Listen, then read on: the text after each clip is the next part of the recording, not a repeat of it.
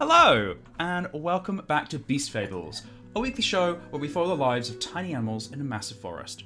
I'm Brian, and I'll be your narrator for today's adventure. I use he/him pronouns, and I'm the founder of Dungeons on a Dime, a publishing imprint creating entry-level tabletop role-playing game content. Today I am joined by Ver, Atlanta, and Fraser, who will introduce themselves, starting with the most illustrious Ver. Oh, thank you. My name is Ver, I use they, them pronouns. I am a comic artist and illustrator, and in today's game, as usual, I will be playing as Balthazar of Blueberry Pond, a courageous toad knight who is very, very brave, but also not very cunning. As we can see on this wonderful character sheet here, cunning, D4, the smallest, a small cun. He has 4 brain cells. And they work very hard. Yeah, he gets to use 1 in 4 of them for a good idea, and the rest are for bad ideas. That kind of reminds me. That reminds me of like the Shadowrun system, where if you want to hack things, you count your energy as like RAM, and like you can have like 2 RAM or 4 RAM, and if you cast like a tech spell, 4 RAM just disappear. And I like the idea that like Balthazar has 4 individual brain cells that he can plug in and plug out of his brain, and then once he's used all 4 of them, it's like they're gone. Head empty, no thoughts. They need to cool down. Let's go leave them out on a windowsill for a bit. Let them sun. That's how we do.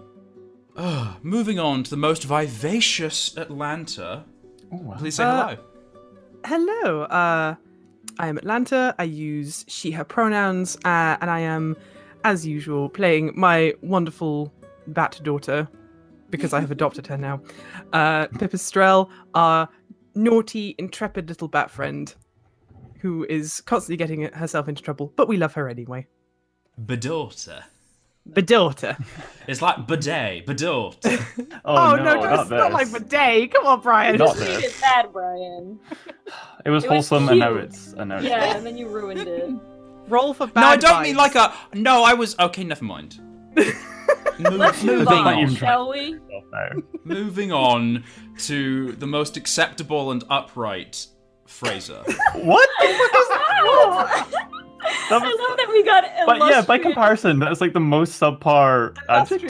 true. I don't No, even- like an upright, Acceptable. upstanding. Accept- sociable Fraser, gentleman. You're just acceptable. We only just tolerate you here. Hi, I'm The Fraser, toast of and I the have town. legs, so let me The stand cream upright. of the crop.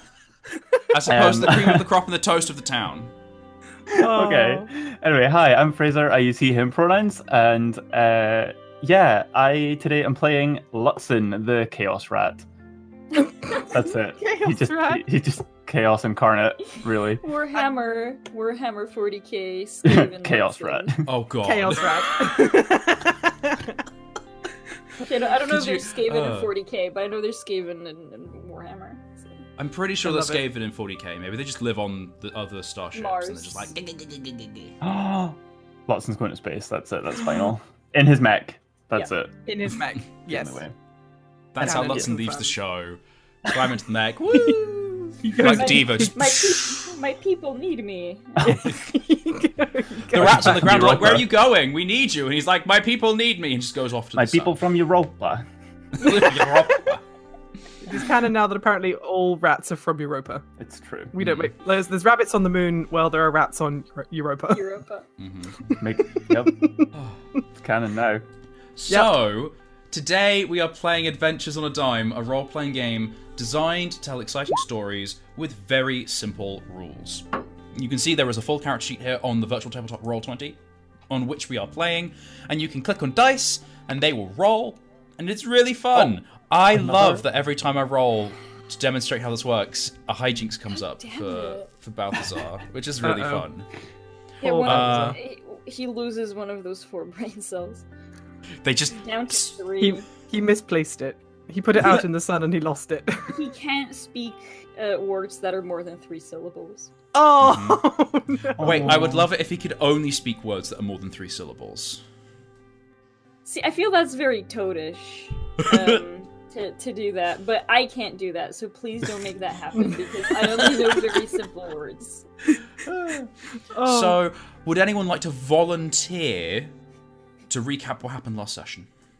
I will volunteer, as we all know that Fraser is like big no. I'm just bad at remembering everything. Well, I mean, to be honest, I'm not much better. I think we can all collectively agree that Ver is the best like recapper for Beast Fables because they remember everything and give us such vivid detail, and the rest of us are like, story happened. Okay. Pretty much. But Atlanta, you were there, so I will let you take it away. I was. So we picked up after a quite a long hiatus, quite a long cliffhanger of Ludson and Pip continuing their adventures to try and to catch a fish. And obviously, as we're in the Beast Fables universe, Pip and Ludson are definitely creatures on the smaller side, and they're trying to catch creatures 2 or 3 times their size. And they'd asked the local otters for help, and that wasn't really going anywhere. So we picked up with them trying to concoct a plan using a large net to try and catch fish. So after fixing the otter's net, Pip then suggested that maybe she fly, sort of hover over the net, holding some leaves, crumpling them up, dropping them into the water to try and entice fish into the net. It kind of didn't really work very well. She tried. But, Ludson and Pip are too small, really, to actually pick up fish, with their own tiny little bodies. They're just too small. And they were going to ask the otters for help, but unbeknownst to us, as we had finished off with the session previously, before the hiatus, there had been a pike spotted further upriver that we hadn't seen, obviously being further upriver. So we are continuing our adventures to try and catch a fish. We're asking for help. We're not really getting anywhere. And suddenly... Oh, gosh, actually, what was it? Did Pip fall into the water, or was she grabbed? I actually can't remember now. You had attracted a fish. The pike ate the fish and thought it would go for seconds. And that was it. So yeah, you into the water too. So Pip had... So we did manage to attract a fish. We were trying to get the fish out of the water, and then something bigger came along and ate that fish. And... Always a bigger fish. I was literally about to say that. We are sharing the brain cell today. Yeah, the brain cell. Hell yeah. Hell yeah. That's where the misplaced brain cell went. Oh, it crossed dimensions, and it's now residing in both Ver and myself. How wonderful! Quantum brain cell. One brain cell. So the pike had swum upriver, had snatched the fish that we were trying to catch, and then saw Pip hovering above the water, and thought, "Perfect, time for another snack." She tries to avoid the pike kind of leaping out the water at her, and sort of mistimes her maneuvers, falls into the river, and is entangled in the net with a huge pike. Poor old Ludson at this point is at the side of the river, doesn't know what to do, jumps in to try to save her, uses his wonderful little swimming rat tail, which I absolutely adore, which kind of moves around like a propeller. What a wonderful image from last session. To jump in and try and save her. Pip kind of floats, or sort of sinks really to the bottom of the river to try and get away from the pike, because she can't, she's in water, it's loud, she's damp and bedraggled because her, bat wings are not good in water, and Ludson swims down to save her. We manage to swim up kind of past the pike, but the pike loses interest in, kind of manage to break out of the net and loses interest in the other fish around and goes straight for Pip and Ludson. Pip is kind of like thrown out onto the riverbank, and Ludson is swallowed almost entirely whole, I think. Consumed. Yeah, was consumed by fish. And Pip is at the side of the river, has no idea what to do. She yells for help. All the otters have run away. There is no one around. She's so sodden with water that she can't fly. All she can think to do is throw her entire can of candied aphids into the water to try and attract the pike, which does sort of work. Ludson obviously in the meantime is like stuck in this fish's gullet. He has no way. Obviously the only way is either out of the mouth or down into the stomach, so he starts scratching and clawing and biting and trying to get this fish to open its mouth. Nothing happens until he notices that he's quite close to the gills, and he starts sort of scratching and clawing his way past the gills, trying to get the fish to open its mouth. Something does happen that, I think it is the candied aphids. It sort of smells in the water, so it goes for the candied aphids. It opens its mouth, wide enough for Ludson to get out of the fish's mouth, and swim back to shore. But we sort of managed to, Pip and Ludson managed to escape the jaws of death, quite literally, and lie tired and exhausted and pretty hurt. Oh yes, because I forgot on his way out, Ludson got an injury from the fish's teeth, sort of raking across his raking across his side. So he's bleeding very heavily. Because it's still sunny out, Pip's wings have dried enough that she can jump up into a tree and look for someone to help. And she spies over yonder. I think she sees Balthazar, because he's wearing his armor. So she flies over to Balthazar and Finn. Is it Finn or Flynn? I always forget. Flynn. It is. It's Line Finder Flynn. Because I love alliteration. It's good. Because my brain is like Flinder. Line Finder. Line Finder Flynn. Flan Finder Flynn. Flan Finder Flynn. That was Flynn's previous job before he became a tanner. He made flan. But Pip sees Line Finder Flynn and Balthazar at the side of the river. She flies over to them. She's in a considerable amount of distress. She's too scared to even fly over the river. She just yells at them from the other side. Balthazar, being just wonderful toad boy that he is, mud furies his way across the bottom of the river to the other side. Not before riding on Flynn. Not before riding on Flynn. That's true. Actually, they ride along the side of the river towards where Ludson is lying under the tree. Pip has sort of patched him up as best she can, but she's no poultice pounder. She has no real expertise here. And eventually, we all congregate underneath this tree. We get Ludson back to Aspen Grace, I think, and sort of get him into the care of the local poultice pounder to heal and tend his wounds. Stitcher. Oh no, it was a Stitcher. It wasn't a poultice pounder. You're right. It was Hiccup. It was like rear game. It was wonderful hedgehog Hiccup, who Mole. Who sort of mole. Sorry, not hedgehog. Who tends to Ludson and gets him back on his little paws as best as we can. And I think that's sort of where we left off, was just kind of resting and recuperating after what was a very for a first episode back after a hiatus. What a Bobby Dazzler, as it were. What? I've never heard that one before. Stop it. It's a weird English phrase I remember hearing years and years ago, and I've always wanted to use it, so I'm going to use it now. It's brought into the world now. No better excuse. Okay, so with this leg of the adventure coming to a close, I'm going to have to do the unfortunate thing of removing all of our drawings so we can make new drawings. No! We must take... Yes. Export the canvas or something. I don't know how it works. We have to take screenshots of Hand Pip. Can you make just a new map Yep. thing? Oh, a new scene. I'm just going to make a new page, because guess what? This is Roll20. We're in control here. Yay! Blam.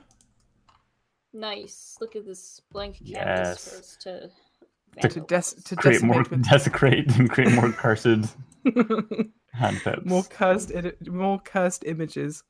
Oh man. My favorite kind. Exactly. And I'm going to take over. Remember, we are also using the supplement Vice and Virtue, which will be releasing soon. I'm getting it printed, guys. Heck yeah! Ooh, exciting! So that'll be fulfilling from the Kickstarter that ran like a million years ago. Oh god, I love that. Like some fingers from Handpip also came with this. Oh no! Oh god! But you guys each have little boons you can tag in your adventure, which you have not been using. So yeah, I keep forgetting. Oh my god, I Ratmus forgot I is had too an auto intense. self. Yeah, genuinely, I completely forgot. I could have succeeded on something yesterday. Oh my god, idiot! Or last Oh, week. I also had an also other. Oh my god. What is We're gonna time have- anymore? I think it's because we haven't drawn a new, like, we're still in the chapter Paws Gilded by Blood. Oh yeah, Which we started like ages ago, so I think Yeah. that's why we keep forgetting about it, because Yeah. very Kind of true. refreshed. kind of immediate mind peripherals. It's not in our mind palaces. So Our mind I'm opinion. going to choose some music which I feel is appropriate. It is a very warm, sunny afternoon. Hot, actually. Bakingly hot. It's maybe 35 degrees out. Blue skies. The sun is still beaming.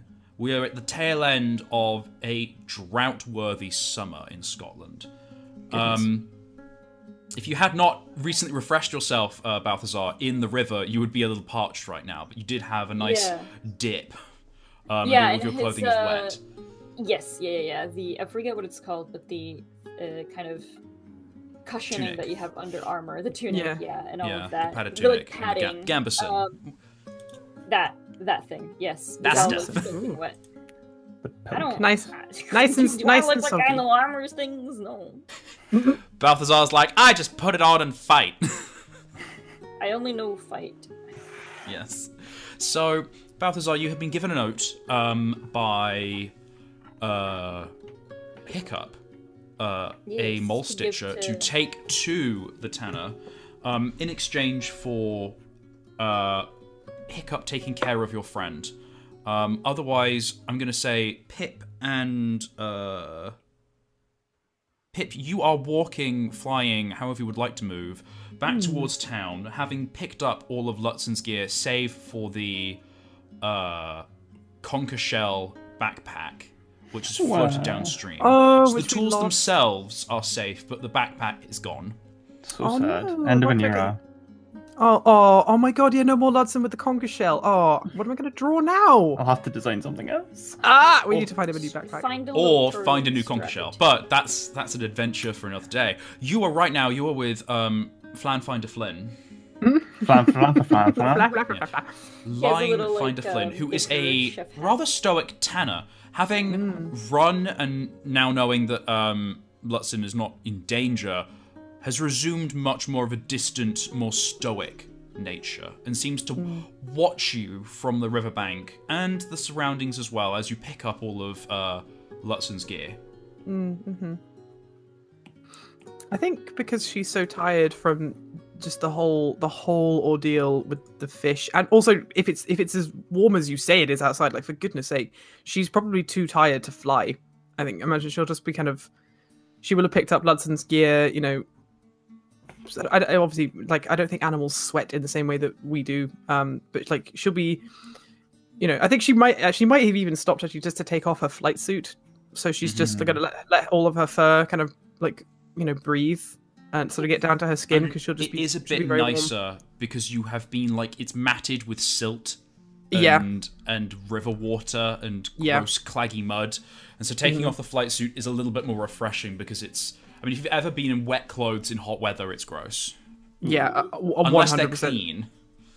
Yeah, but like, you know, I imagine she's tired, so she'll be kind of moving, sort of quite sort of slowly. There's a sort of certain amount of sort of lethargy and things in her movements, but like, she's okay. She's just a bit kind of like shell shocked, which is sort of seems to what happened. Like that sort of happens to Pip after kind of big, sort of, you know, encounters with other beasts. Particularly like this time it's like because it's a fish as well, which we like. They're not sentient like animals are, so you know Sapient. they are sapient. Yeah, so they are just like They're not sapient. they're not sapient. Sorry, like but you know they do actually just act like, you know, like fish in like they would in our universe. But yeah, she's sleepy. She's tired. She want a nap. I think now more than ever she's kind of thinking like, because it's the middle of the day, and then she's like, oh gosh, what I wouldn't give to be in a cave right now somewhere, like, or like a tree, like a hole in a tree, just like having a nap upside down. You miss being nocturnal a Yeah. little bit. You've been diurnal for about 3 weeks now. Yeah. And you kind of miss the cool nights and warm breezes during the summer that you can float on. Yeah, definitely. So, you gather up the gear, you're with Line Finder Flynn. Do you talk at all on your way back to town, or do you just maintain a respectful distance? Well, I think because I think she sort of we have kind of established that he's quite reserved. I think if he's kind of like walking slightly behind her or something, I don't think she's going to try and make conversation. One, she's probably a bit too tired to really be particularly engaging herself, but like, I don't think she would really know what to ask him at this stage. You know, like, what's it like being a tanner? Like, it's probably a bit too chipper. Have you ever killed someone? Yeah. How many beasts have you killed? What's your body count? Like, she's probably like, Are we there yet? Are we there yet? are we there yet? Are we there yet? I feel like as a passing moment, you're very confused.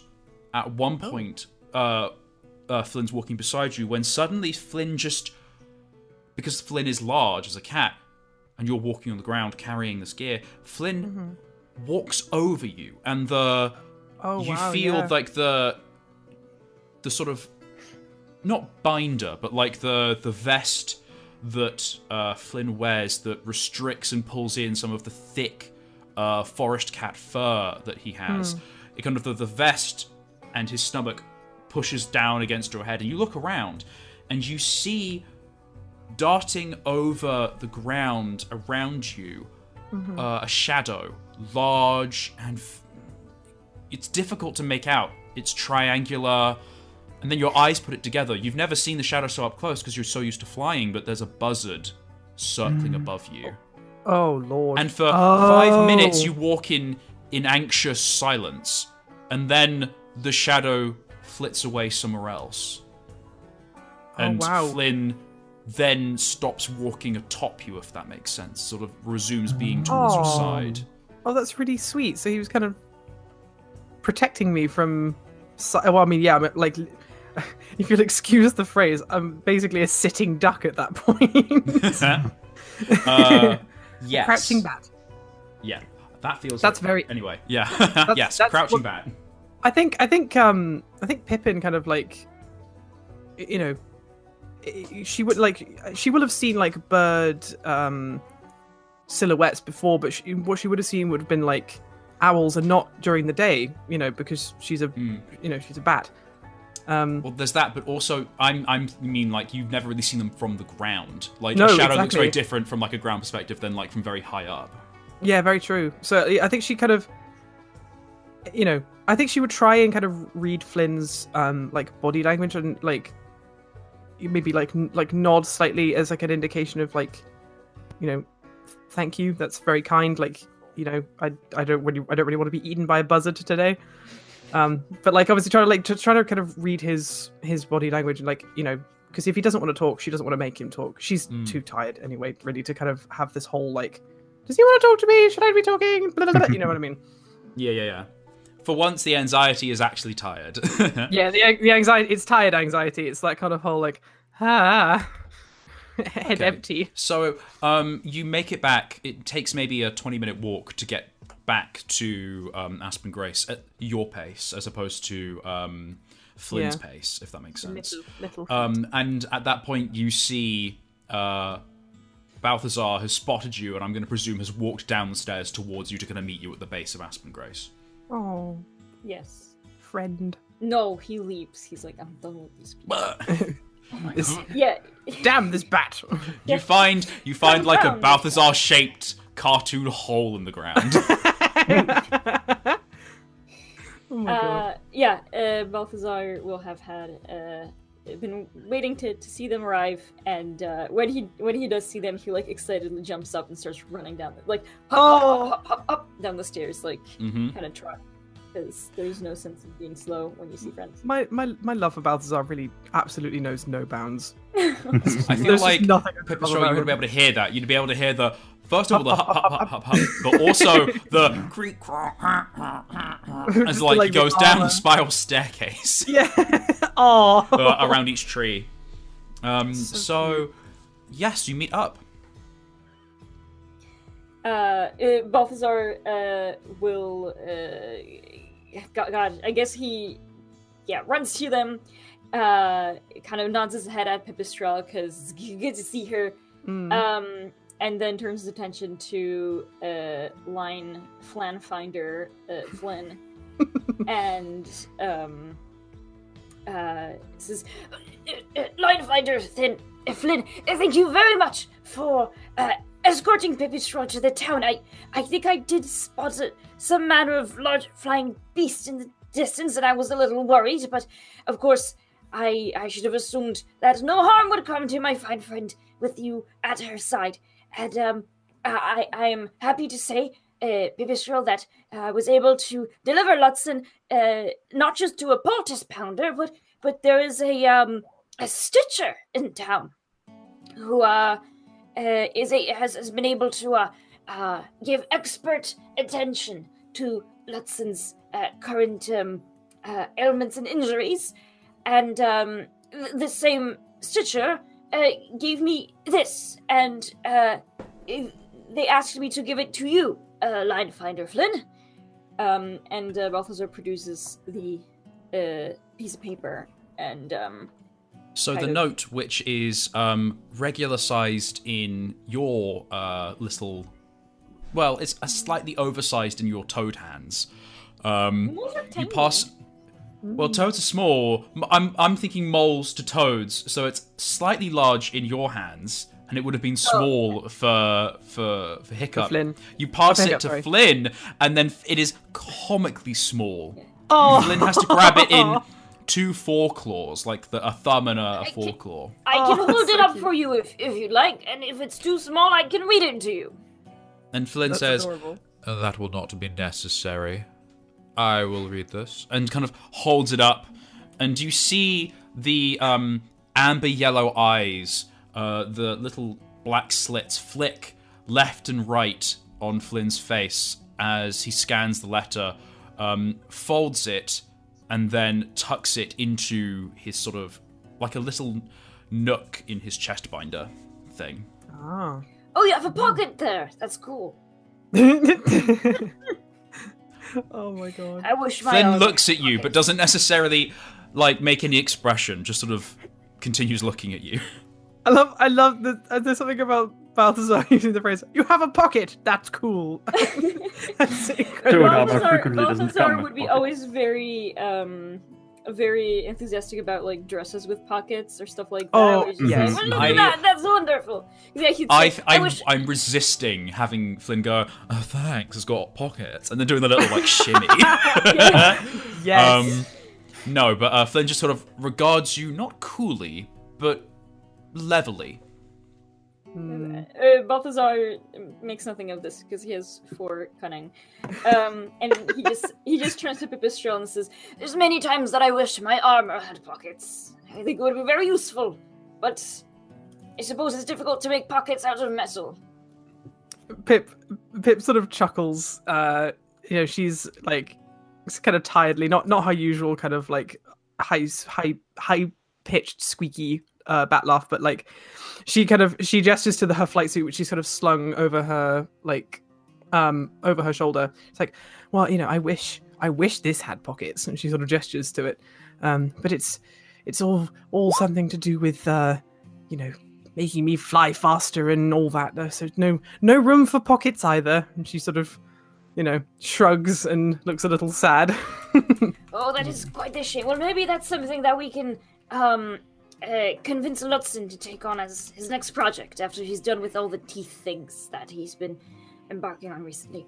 Well, Linerider Flynn, I hope the tidings I have delivered are good. I can never quite tell. Your face never changes. It does take a little effort to maintain that. Yes, I'll deal with Hiccup later. For now, I feel we should keep on task. Oh, God, yeah, the wolf. of course. The fish. You wanted the fish to... Balthazar kind of conspicuously looks around, looking way more suspicious than he was moments ago. He says, "But the wolf, but we have discussed that things might have changed, yes?" Sorry, who do you say that to? Linefinder Flynn. Because they were talking on their way to the river and then, disaster struck. Yeah. Or on their way down the river. Mm-hmm. Yeah.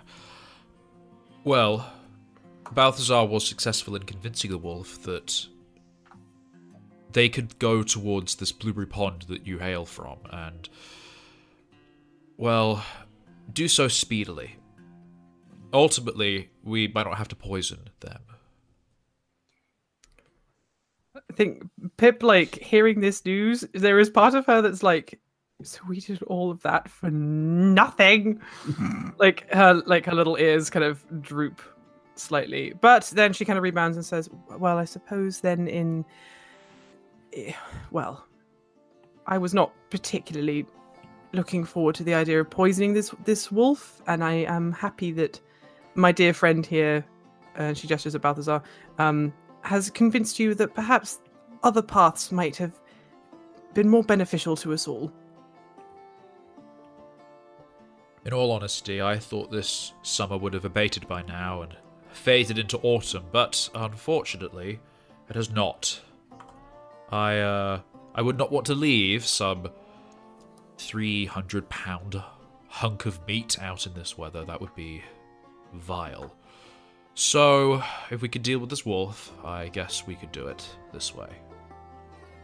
Anyhow, I think there was unfinished business that it wanted to resolve, and if we could do that quickly, we could all move on with our lives. Indeed. Well, the wolf was, I think, going to go collect their things and just spend one more night copying their notes. But I suppose perhaps we could go speak to it or wait this night and await for it under the windmill, where it usually makes, where it usually settles in. I'm not entirely sure, but I suppose I could also take this time to procure a map of the Bristly Woods and mark where the Blueberry Pond log is to make sure that the wolf can get there safely and soundly. That sounds like a reasonable thing to do. And Flynn pauses and looks at the both of you and says, Well, you've decided to run this. What shall we do? Well, let's find out if there is what do they call it? A chapter house of the Guild of Mappers, and perhaps we can convince them to part with one of their maps or draw one up for us. Pip nods in agreement. I don't think climbing trees will necessarily be useful for me. What shall I do while you find this map? Ooh, yeah. What shall we ask?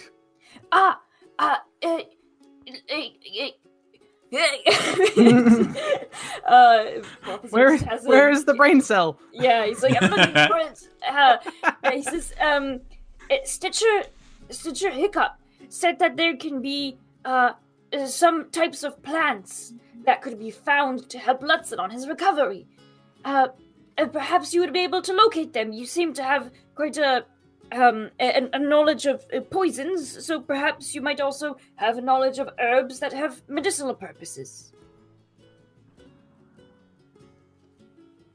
Flynn considers this and then says, It will be faster if I have the aid of Pipistrel to fly up above and point out specific places. I can harvest the herbs that you've described. But yes, if Pipistrel, you come with me, we can find these herbs to restore Hiccup's stocks, and Balthazar, you find this map. By the evening, we should have together everything we need. Including a healthy and whole Lutzen. Here's hoping.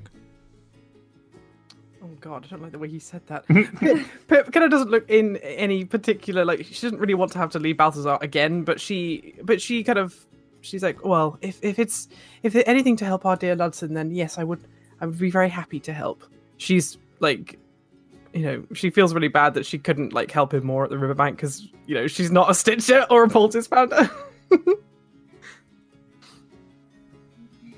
Well, I am amiss to part ways with you once more, Pipistrel, but I feel with Linefinder Flynn at your side that you will be safe. And then he turns to Flynn and kind of looks very serious at him and says, and I do hope that I am right in this assessment. Please watch out for her, yes? Oh. If anything should happen, you will feel the full might of a knight of Blueberry Pond. Oh, it's so small and threatening. I'll pure batter you, mate. Okay, so who do we want to follow first in this story? I think, well, I mean, actually, I was going to say maybe Balthazar because we had such a huge focus on Pip and Lutzen last episode. It'd be nice to sort of start with Balthazar and see what he gets up to. putting his bartering skills to good use. It's so Sure, I actually can't wait to see him trying to barter us a map. This is gonna be so fun. I mean, he got free bread. On Oh, his Fate yeah. the Wolf. I think he's actually decent at this because people are just like, oh my god, I want to feed this toad, or like, oh, I want to give him my map. So hopefully, Yeah, that's Like Lutzen that. walks in and they go, "You're so cute. Do you want a map?" Not Lutzen, Balthazar, Balthazar, but yeah. you look lost, friend. 5 points! Oh my goodness! Okay, so I feel like this is the time for a new scene Ooh. using Vice and Virtue. So I'm gonna roll 3d7. Roll 3d7. Oh, it's been so long since we've actually gotten to Yeah. choose a vice and virtue. Also, Ooh! actually, do we not resolve the? I don't remember if we resolve. Oh, no, it's at the end of the session. Heck, it's been so long. So when we have a, I mean, I wrote this and I've forgotten, and I literally have been editing this for like the past like, 3 You weeks, and my created brain this. is blank. You made this. The word that I used is called it's like resolution. God, why am I going blank right now? Reflecting. God. That's it. When That's the one. you reflect, it's at the end of a scene or at the end of the session. I feel like we've had a period of reflection where like Lutzen was taking to the doctor. You guys have spoken about this. I don't necessarily think it's like we don't need it for the next scene. And none of you used your vice virtue or none of you used your boons. So Oh, I feel that's like you can just true. continue if you want to with these boons. I'll get my info. Yeah, hang on. What have we got? Yeah. Oh yeah, we got an auto self and also auto other and a neutral. Okay. Yeah, we've got one of everything. Yeah, so actually, yeah, I think we seem pretty good right now. I think Lutzen probably So- still acted in Well, I don't know. Yeah, Hmm. probably still acted kind of in Virtue. You definitely acted in virtue because you definitely came to Pip's aid. I mean, But at the You same could time, argue that- definitely effed up. So, like, yeah, but with the best intentions, you can still fuck up and have good intentions. this is true. This is true.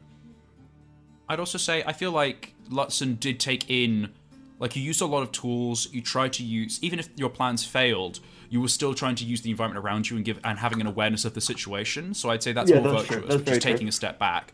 Whereas Pipistrel, I'd say you were more vice because, well, I don't know, you were vice or neutral. You definitely were also planning and executing things. So if you wanted to swap. However, right now this scene is only going to be for Balthazar. So you can all Yeah. talk about the fortune, but it's only Balthazar that we are focusing on right now. So, the fortunes we have are 6, 5, and 2. So, we have got, your fortunes are, the friend of my friend is my enemy. Oh. We have got, wait for it. And we have got mischievous youth. So we're going to type these out because Yeah. I can spell. No, I can't. That's a lie. I'm not just singing the Hamilton song "Wait for It" in my head. That's all that's We going know. on there. I like the sound of friend of my friend is my enemy because it's kind of confusing. But also, mischievous youth is pretty good. I Yeah, am mischievous terrified what youth. this spells for Balthazar. I don't want him to get dunked on by a kid. Oh no! That could also be very fun to watch. I'm I going know, to right? be very angry, but Balthazar wouldn't, and there will be 2 wolves in me. One is Balthazar, one is a toad, and the other is me just being angry that a fictional kid dunked on me. The Oh, friend of my gosh. friend is my enemy. I'm trying to think. The friend of my friend is my enemy. I wonder who that could be referring to, or like who it could refer to. Because it like Wait, could that be Isn't like the friend of my enemy is my friend? No. Hold on. The enemy of my enemy is my friend. Yeah. yeah? So we have the other way around. The friend Friend. of my friend is My brain enemy. can't compute what it means. I can't comprehend. No, it means that like we're all vying to be Lutzen's best friend. Yes. And Pipistrel and Balthazar are like in a rivalry to be the better friend. Yep. They see each other as Oh, enemies. okay. This is the breaking point of their relationship. Where one will Balthazar fight and to the Pipistrel fight to the death. I, It's the only I hate logical to outcome say here. it, but I think that Balthazar's gonna win unless Pipistrel runs away. Well, Wow. Ultimately, I'm sorry. Wow. I'm sorry. He's the only one who has a weapon.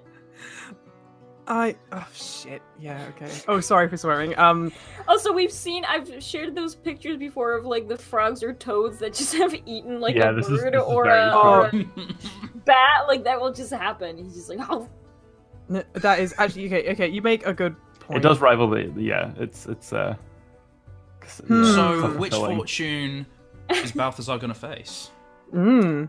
Damn. I mean, ultimately, it's Balthi's decision. I feel Yeah. they all sound pretty I'm good. interested in front of my friend is my enemy, but That's an it's interesting seriously one. because I don't want to get dunked on by a youth. It is my fear is making this choice for me. That's fair. I don't want to be dunked on by a youth. Teenagers are terrifying, man. True. Okay, so the friend of my friend is my enemy. Balthazar, you are at the base of Aspen Grace. It is the late afternoon. There are some animals busying themselves, but in general, the atmosphere of anxiety is still heavy in the air. They don't know that the wolf is going to leave yet, so they still believe this wolf is just on their doorstep and could eat them at any point. Yeah. Well, I think Balthazar forgets that people don't know what he knows, so he's just like, well, that's strange. He's going to ask one of the hedgehog guards if there is a chapter house of the Guild of Mappers in Aspen Grace. So the hedgehog is very dozy in the hot afternoon, and sort of kind of perks up a little bit as you kind of speak to them. They go, what? Guild of Mappers?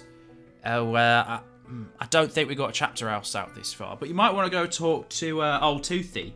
I think his nephew is a mapper.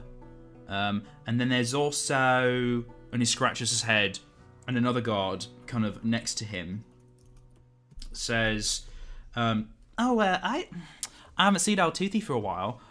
Used to be near his friend Freeli, but I know I think they've had a bit of falling out. Freeli lives on the top branches, little bluebird, and they're both retired. They're old, you see. Some 60, wrong with that. 60 summers. Wow, Nothing that's wrong old. with it, but well, they tend to go up quite high and they don't come back down because the joints all creaky, you know. So I'd take it slow and careful. I think they've had a bit of a spat recently. Are you saying that Freely and Old Toothy are friends, and Old Toothy's nephew is a map maker? What is Freely's? Why should I speak with Freely? Is Freely a map maker too? So the hedgehog correction says it's Freely, like Lye, like the. I'm the sorry, thing I you- wrote it down you in my bleach notes thing. and I was just reading it. Like I was almost. No, right. it's a common misconception. It's not free. It's Freely, very particular, which is why I'm correcting you. Oh, thank you. I Don't know would why be you'd remiss to- name a little hatchling Freely, but that's on parents. So, they live together, but they're very angry with each other. Well, that's what I heard. that sounds And that's why I really want to go with them, because Old Toothy, Old Toothy lives with Freely, you know. Old Freely is a bluebird, and what manner of beast is Toothy? A hedgehog. A little bit runty on the smaller side, if you don't mind me saying. I have to ask, if Freely was named Freely as a hatchling, was Old Toothy called Old Toothy as a pup? I don't recall. I think they were just Toothy. Well, I presume they were just Toothy, and then they That would became be Old really Toothy when they strange. became old. That makes sense. Though I can't be sure. Maybe I've never asked. And the hedgehog kind of scratches her chin and goes, "I should ask people's names more. What's your name?"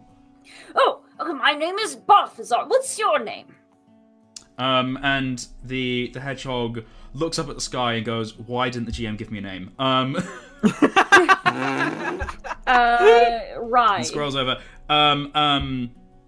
Wait, what did you say? Rye. Oh no, Like- I was going to say Eli. It's Eli. Eli. Oh, Eli. Oh, that's cute. So, my name's Eli, and then Eli kind of turns and gestures with her kind of a short forelimb and goes, And this here is Sibilance. And Sibilant goes, yeah, that's my name. Sibilant, what a wonderful name. And Eli as You well. can call me Sib. Sib, I will do that. Well, Sib, Eli, thank you very much for your help. And I suppose I shall... Well, actually, perhaps you could help me with one more thing. Which direction are the tallest branches where these two live?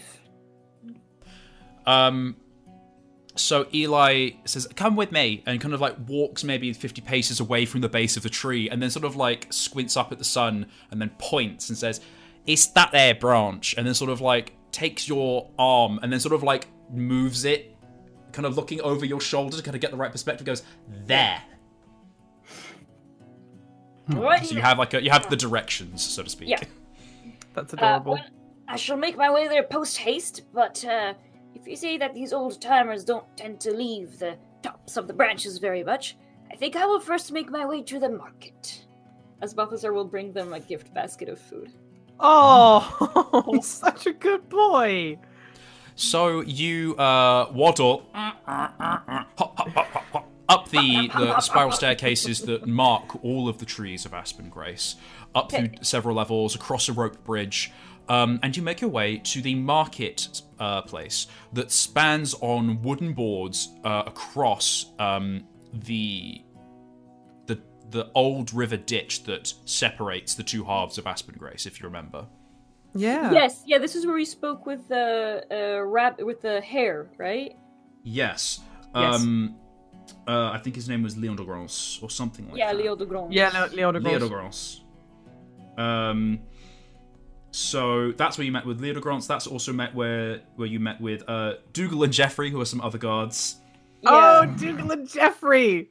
And we saw there wasn't many stalls, but there was a seed bank person. Well, there are several lots of stalls, but a lot of them were empty. Yeah, sorry, no one that's was what I coming meant. to the market. And there was a Seed Sprite representative, Ewan, who had sacks of grain guarded by two guards, who were Adele and Damien. Okay. Ah, okay. Got it. So this is actually going to be our first time actually kind of seeing like a real, like Beast Fables market, I think, because we kind of we've kind of this seen, one's not. oh, but not like an there's active one. nobody Oh, here. yeah, I suppose that's true. Yeah. Because everybody's freaked out by. God, one day we'll get to Odok and we'll see like the big markets of Odok. I'm so excited. Anyway, sorry. The big boys. Anyway, this is a Balthazar time. Well, when I get to the market, do I kind of see a similar desolation? Similar what? Sorry, I said desolation. It just is it similarly like empty. I'd say I'm gonna just roll, and I'm gonna roll a d6. Roll for stalls. Roll for shopkeepers. 1d6. Give me a doesn't C. like me. Give me a 6. Roll. 1d6. If it's odd, it's completely empty. If it's even, there's some people around. Ah, it's a 4. So, I'd say I don't necessarily know if beasts have like a calendar that I have figured out, but it's near the end of like a week, if that makes sense. So it's sort of like this is the time when people have to come out and do their grocery shopping because like they've been putting it off for so long because of these this wolf that they're now kind of like they run to it's sort of like the beginning of the pandemic when everyone was buying toilet paper. Like everyone's running into the market, they bought stuff and now they're running away. Yeah. Right? Oh my god, So- that's too real. So the market has a few traders who are set up who have put rugs on top of these wooden stools that are built into the deck of this floating walkway. And they have some wares, some bags, some wooden bowls of grain and seed and other things. One of them is trading pots and mugs and cups and things like that. All sorts. So- Balthazar will be going to one of the food stalls, but despite himself, will stop by the stall with the mugs. Oh, So you see that this is, run by a squirrel who has kind of mottled grey red fur. The squirrel has little spectacles on, which are very thick, and has a cane propped up against one side of the stall. And no, not a cane, like walking crutches, if that makes sense. And is kind of hunched on a stall, and is seems to be tallying up and counting everything that they have at the stall, as if they're like it's the end of the day, if that makes sense. Yeah. What kind of mugs are there? Is there one that has like best hedgehog that I can give to Old Toothy? Best hedgehog. So there isn't like a written glaze. These all seem to be quite practical. I'd like you to make a... We'll describe how you're looking, because we'll see... I want you to make a roll to see if you can find a mug that is, like, cool. So describe how you're looking through the mugs. Balthazar, like many toads, has an appreciation for the fine arts. And the way that he approaches this is very much just, like, delicately, picking them up and assessing them and just being very, like, very attentive and enraptured and, like, actually admiring them. And, like, he's not pretending to admire them. Like, he thinks that these are really nice. But he's trying to find the nicest of the nice, and he's, like, delicately picking them up and kind of, like, he grabs the ear of one mug, being like, how would it be to drink from this? And just kind of really doing a careful assessment. Okay. I feel like you're trying to empathize with the person who would be using the object, and all of this emotion feels like a willpower roll for me. That's a good one for me. Alright. I don't think I can tag anything. I'll tag my my feature of mug admirer. only useful in this one scenario. Wait, how long have you had that for, and why? What? I don't. Where did this come from? He doesn't have it. Okay, so make a straight roll. It would be really funny if I wouldn't be surprised. Mugging, as in like mugging. Oh my god! Like with my face. Oh man. And I could use it for this one. Alas. Yeah, but it is a straight I roll. feel Pipistrel would soon have mugging. Oh god. Anyway. Oh my god! Yes! A critical success. I feel like the squirrel, you don't notice it because your cunning is very low, so you're looking very carefully and you're almost talking to yourself like, what would be the perfect gift? And then the squirrel kind of looks up and says, how are you doing there, young lad? Well, very well. Especially since I'm able to admire these wonderful pieces of art that you have here. I am a bit of an amateur admirer of art, not an artist myself, but I very much enjoy looking at the fine crafts that people make, and I'm going to be visiting Old Toothy and Freelie, and I was thinking of bringing them something, because if they fight a lot, I imagine they might be throwing around mugs or cups and things, so maybe they need new ones. So, when you're saying, like, I'm looking at this beautiful artwork, I'm only an amateur, as is the wont of older folk, the squirrel goes, oh, you flirt, and gives you, like, a little, like, playful, like, slap at the air, like, oh, stop you, and then sort of takes on more of, like, a like, listening to the customer when you kind of explain that you're going to go see Old Toothy and Freelie. And eventually, you stop, and the old man says, I have been working on this little piece here. I didn't want to put it out because it's so dear to me. It's very cute. And he picks up this brew pot, because I don't think they have tea, but they do like brew teas, if that makes sense. So they don't have like tea leaves, but it's like it's a brewing pot, and it has a little clay basin that you can put the leaves in and then steep them. A steeping pot. There we go. It is a hedgehog. Its tail turns into a handle, and then it's sort of like the water comes out of its mouth. And it's got a little... It's round, but it's got the carving of, like, spike pattern into it all the way around, and it's a little teapot. Balthazar gasps. And just, like, instantly, like leans over to look at it and says, my goodness, it's a hedgehog! But it's And the old scroll kind of looks and goes, "Oh, I hadn't noticed." Very playfully. But you made it! How did you not see? Incredible! It's like you are a vessel for the art itself. Like you gained this like a vision from an angry god. Oh my god. Oh my god! Okay. And the scroll is like, I had not considered that I was the vessel of an angry god when I made this little pot, but sure, why not? Get you a toad who gasses you up like Balthazar if this does. is, Literally. if this suits, what would you like to trade for it? Oh goodness, I'm not sure if I have anything worthy of such a beautiful piece. He kind of like pats himself down, and once again he's just like, I wish I had pockets in my armor.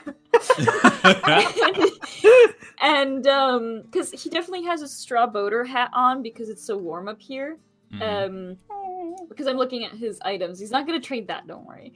The only thing he has is that bottle of cider, but he's been wanting to save that to just break out with the crew. God, yeah. So he doesn't really have anything else.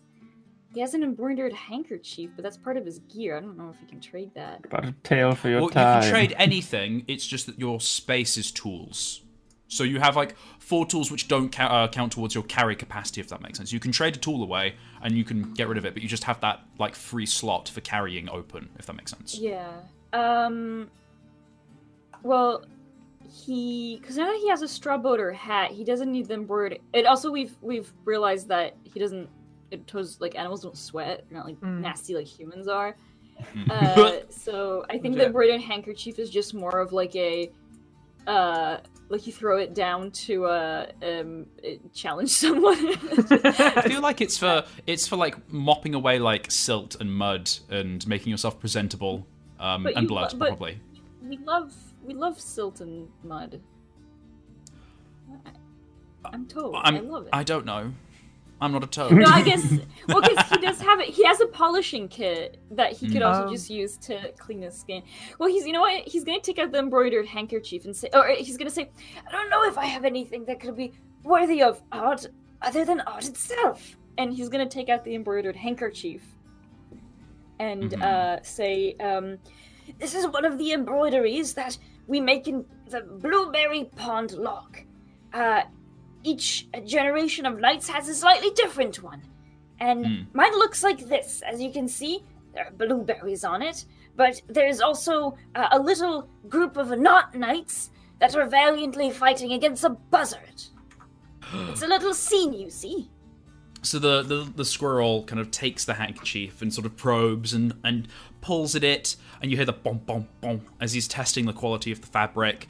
You see his little sharp claws kind of like pick at some of the stitching to see if it lifts up, but it's very well made, so it's very tight. So it goes underneath, but doesn't like rip anything out. Yeah, because he's never used it. So and I think he'll say, normally you would use it perhaps to challenge another knight or to make yourself presentable, but it's just such a fine piece, I couldn't bring myself to use it for filth or dirt.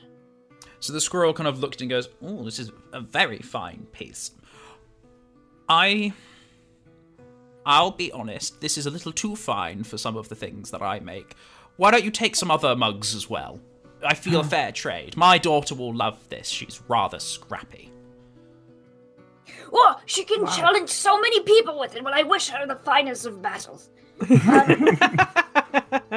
Well, because wait, so the squirrel wants to trade just a few mugs for this, or on top of the pot, like he thinks that you're over offering, so he's going to give you more things to balance. Critical success. Balthazar just kind of blinks. That is so very kind of you. I could get some mugs for my friends as well. I'm sure that they will love them. They were, Lutz. Oh my goodness, Lutzen could drink his healing poultice from one of these mugs. It's perfect. So he's going to, he's going to accept this bargain. He will take the hedgehog simmering pot So you get the hedgehog pot, and you get a handful of pottery, which we will determine at a later date whatever you want it to be when you need it. Ooh. Pot and Not a handful of pot. That's slightly different. No. Hedgehog pot and handful of pottery. Could you just imagine being like, here's some bud? Yeah. Oh my god. Oh my god. About to get the good kush. Yeah. This is the good kush. This My is the goodness. dollar marketplace. How good can it be? Well, that's why you're letting me have so much of it. Okay, so you have obtained. How about I get swindled by a secret drug Anyway, dealer? yeah, I take a bunch of this lovely mugs and whatever the pottery is. Some I imagine plates, it's like in a a little bowl. like imagine when you have like traveling kits for like a teapot and little cups. So like it's kind of packed up like that, so it's like a little bundle. That you Except can as opposed kind to of- like newspaper, it's instead dry leaves. Yeah, Oh, yeah. which is extra cute. He's gonna carefully put it in the knapsack. It's on top of everything else, so the doesn't weight break. of yeah, exactly. He's already thinking that he can't wait to show it to his friends and to his dear Firefly Icky Lucky, because she likes fine pots too. She likes Character to trait things. established. Yeah, she likes art and pottery. She likes just places that she could curl up in. But yeah, he's very, very excited. He's going to thank the squirrel. Once again, wish his daughter best of luck in her scraps and fights. And He kind also of gives just you a kind of- little hurrah. Oh, she'll get him. Very good, very good. Make sure that if she wants to be particularly spicy, she can throw the handkerchief in their face, and that will really show them what for. and he's gonna then meander over to if there's any kind of food source, because he has grain, because we got a bunch of grain from the lizard and the big thing that the name of which I forget. Back Capercaillie. in The Capercaillie, yeah. Capercaillie. But if Yeah, there's chicken. anything like fresher, if there's like some veggies or something, well, actually, he could probably birds actually eat seeds, but so he probably has. He's gonna look for like a nice fresh carrot or something, because what he wants to do is grab the hedgehog pot and put some grain and like a carrot or two into it to just offer to Old Toothy and Freely. I just want to Google something. Hedgehog carnivorous. Oh yeah, they eat bugs. They eat bugs. They are omnivorous. They can eat. They feed on insects, snails, frogs, toads, snakes, bird eggs, carrion, Oh my mushrooms, grassroots, berries, snakes? melons, and Oh, watermelons. well, let me go kill a snake real quick. Well, actually, if there's, because the bird would also eat bugs, so actually, So I'd say you try to trade for find, like a- you could trade for like some carrots, but also maybe like some cork Worms. bugs or some berries or something like that. Yeah. Describe how you're trading for them. Well, Balthazar will walk up to if there's like a worm stall.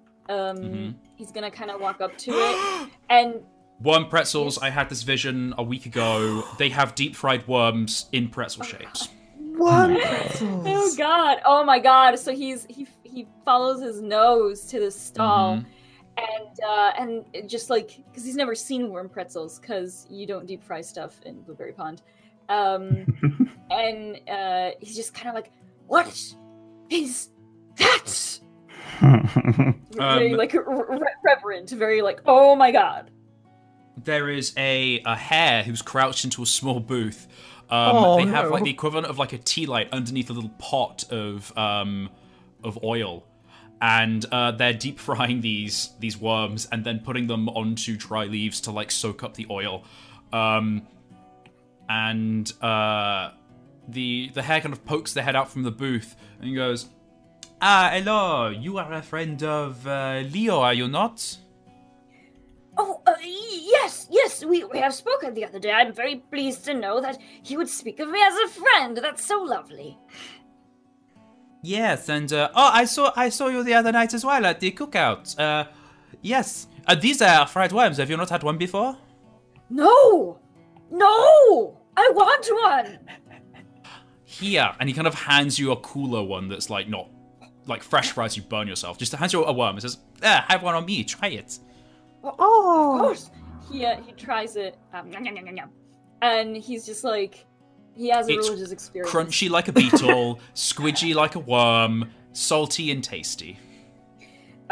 He just like I imagine, much like with his appreciation of art, he very much is a foodie. So he just like relishes it, just like like he definitely makes a lot of like Notes of earth and soil. noises.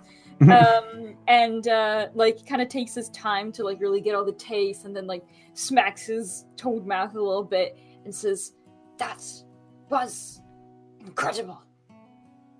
I must bring this technology back to Blueberry Bond." The hair says, it is very simple. All you have to do is take a worm, and he kind of picks up a dead worm and like shows you how to knot it, and says, and then you roll it in a little acorn flour, and then you just into the oil, and then you just hook it out, and you let it drip dry. It's very simple. Now, to be honest, it's not necessarily a thing that I enjoy, but work is work when things are so lean right now. Oh, I'm so very sorry that you don't enjoy your position. I suppose, Oh, I do not enjoy it. I just don't like to eat fried worms. But you seem to enjoy them. Oh, yes, very much. Toads do. We actually mostly eat insects, so this is a true and incredible delicacy as far as I'm concerned. And such a simple recipe, but I suppose the most ingenious solutions tend to be the simplest ones. Well, I would definitely like to purchase at least 2 of these pretzels to bring to Ortuthian and Freeli, who I'll be visiting soon. But well, you mentioned that things are lean now. Is it still because of the wolf problem? Well, a little bit of the wolf, and also, I don't know if you noticed, and he sort of looks over the balcony at the ditch below, to the sort of like hare shanty town. He says, there are a lot of hares there, and not a lot of work for us. So, supply and demand. Oh goodness, I'm sorry, but I did not notice. I'm rather new to most of these lands. I didn't know that you are finding yourself without work. Yeah, And then some of us are thinking of hiking over the mountains to the north and trying to find new grounds. Maybe once the wolf leaves. Or maybe to the south, possibly. Well, I suppose Aspen Grace has been doing rather well in spite of the Boer Wars, but there are many settlements and many people that have found themselves displaced and want to find a new home or rebuild their old homes. I imagine you might be able to find a suitable home for yourself in the Bristly Woods. I think a lot of folk find themselves a little displaced right now, but it is my hope that everybody will be able to settle back in and make a new and wonderful home for themselves. And I do wish that you would stay in the Bristly Woods and find a home here. It is a beautiful place to live in. The hare kind of leans on one paw and sort of looks off into the distance and says, oh, I miss the open plains of my home before all of the unpleasantness. Oh, maybe I'll find somewhere like this here, but the land seems very hilly and wet. You get a lot of rain. Well, not this time, not this year, but normally there's a lot of rain. This is true. Well, among toads, we usually find that quite a good thing, but I understand most of you fur folk tend not to like being as soaked. I understand that might be seen as not as much of a boon as we see it as, but indeed, the land is rather hilly, but well, I wouldn't even know what direction to point you to. I myself am still rather new to venturing very far, but well, I wish you all the... Yes. Good luck with your journeys. But for now, you wanted some worms? Yes, indeed. 2 worms, please, and I have some grain that I could trade for it. Okay, I'd like you to make a willpower roll because you're having a friendly conversation with this hare as to how well you barter or how much grain you Yes. barter for the worms. Can I tag my compassionate demeanor? Yeah. As I, he kind of took it, like, empathized with, oh no, you Yeah. guys are don't have work. You're I'm making so sorry." friends. I'm making friends. Whoa! Critical success and a hijinks. That's really fun. Ooh. Like, at Okay, one so point, that's- when it Harry is a critical mishears success. Me and thinks I said something offensive to rabbits, but then it's like, no, I said something else, and he's just like, oh, never mind, God. Yeah. That's fine. You reel it back in. But yeah, critical success. I'm going to say that for the pleasant conversation, the hare actually kind of glances around and says, my boss will not be back for a half hour yet. He's having a little keep on the tree branches. And he sort of like slides you 2 worms and says, oh, go on. Oh, are you sure? I hope you won't get in trouble. Especially if Oh work no, is I'll just say difficult. that I got hungry. I don't eat them. Well, I hope your boss won't find it suspicious if you don't eat worms. But, well, thank you very much. Thank you very much for your kindness. I very much appreciate it. You're like, oh, I hope the boss won't mind, and the hare says like, oh, just be cool, just go, just be cool. Okay. He kind of puts them, like, tucks them into his arm, and it's just like, thank you for this transaction. I hope that all of the grain I gave you is the right amount. Oh, and the hare's like, Goodbye. just be cool. I'm going now. Goodbye. Ugh, and he kind of puts his paw, his head in his paw. He goes, ugh. So And as now you're walking that- away, he says, that is the weirdest frog I have ever seen. Wow, that was the hijinks. Wow. Uh, Fucking shit. I need to get Pipistrel to embroider like Toad on my boater hat so everybody my knows God. what I am. So Yes. I'm just saying it. Yeah. It's so Balthazar- specifically because toads are. We've canonized that toads are reclusive and never leave their homes. Yeah, yes, There- yes, there was I just, know. like, I look at know. this People weird think frog. that he's just like a weird stumpy frog that can't. Oh. Yeah, he now equipped with a hedgehog simmering pot with 2 worm pretzels and I guess a handful of grain inside. He's gonna make his way to the direction that Eli pointed out to him, and I guess try to solicit maps or So nephew services. Up Yeah, the yeah, stairs. yeah. I wanted to say, Balthazar never walks on the stairs. He doesn't quite run, but he kind of does that, like, lift your legs, like that kind of run that you do for exercising to lift your legs really far up, and he kind of just, like, trots up the stairs that way. Aw. Adorable. Yeah. High knees.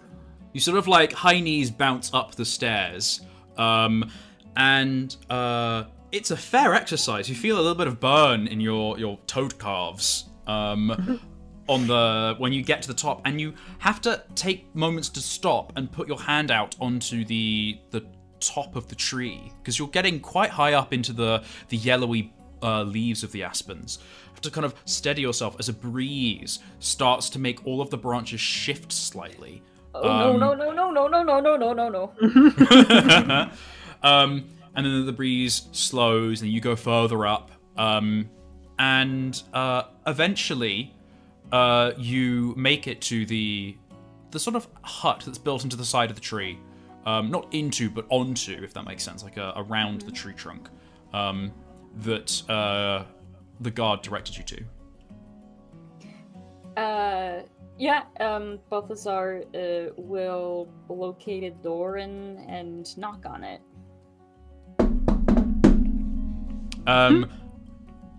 There is Hello?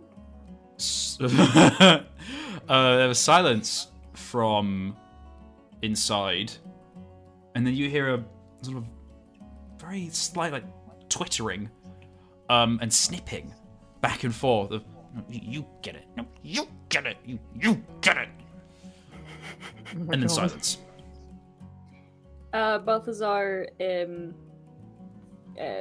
knocks again, saying, Hello, is Old Toothy and Freeley, are either one of them home? An aged blue tit with sort of like grey feathers, or greying feathers, faded, like sun-bleached, if that makes sense, pokes their head out of one of a window in the hut and goes, Yes, what is it?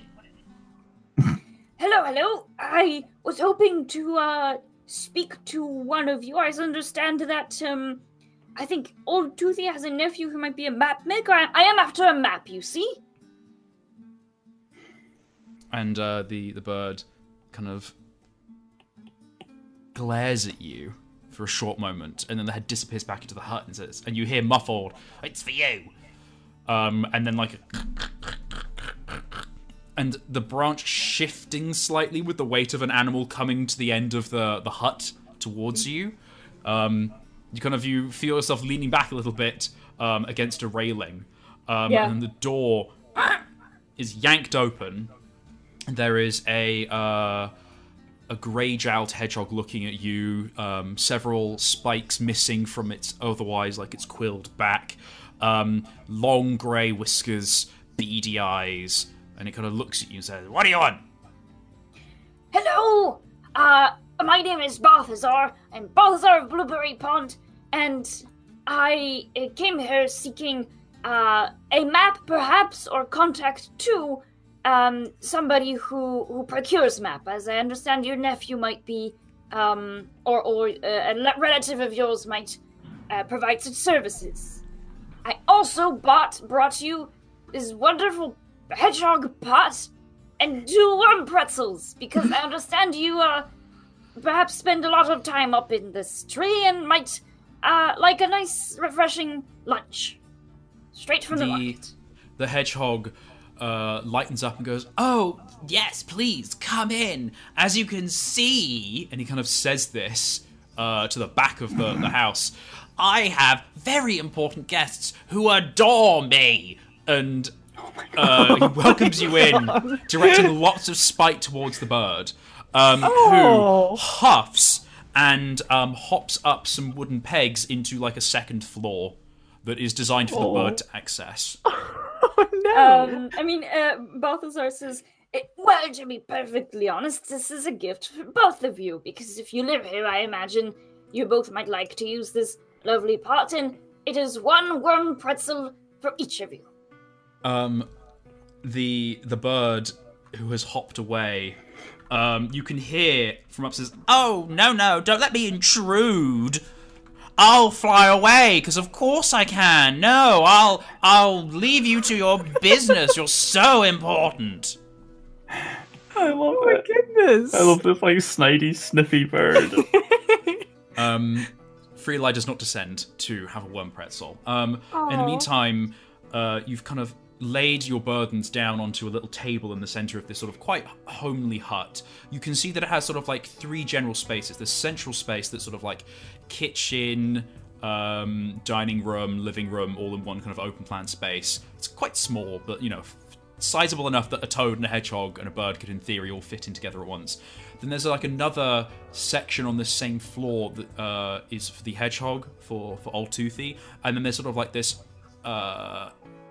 porthole that you can up these wooden pegs that in theory someone could climb, but is designed for a bird to hop up to get to this sort of like upstairs, so to speak, space for Freeley. That's so sweet. In the meantime, while you're listening to Freeley be like, "No," Old Toothy has sat down and started eating one of the pretzels. yeah, that's fine. I think Balthazar will say, Well, they're delicious, aren't they? I only had one for the first time just earlier, and I was just amazed at what you can do with a worm. And the Old Toothy kind of chuckles and goes, He's made by Henry, were they not? He's a nice little lad. Yes, he's very, very kind. We had a little chat and everything, and goodness me, I do apologize. I just keep running into so many nice folk to speak with, and I do, however, I suppose have business as well. You see, I am after a map of the Bristly Woods, as I would like to give this map to a friend to show them how to get to Blueberry Pond. That's where I'm from. Old Toothy kind of nods and says, normally I could accommodate that, but my partner, as you can see, is a little huffy, and, if you come back in a week, I could probably put one together for you.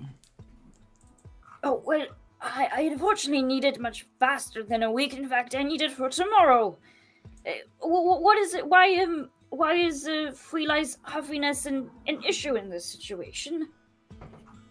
Old Toothy kind of looks sourly at the table and says, and holds out his hands, and you can see that with old age, his claws have blunted and some have fallen off.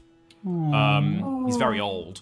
And he says, Freely's the one who draws in this house, and I do not. I can put a map together for you. My nephew's a while away, Doke, and we could send for him, I guess, to get a map for you. Why do you need it for tomorrow anyway? He kind of gets a bit defensive. Yeah.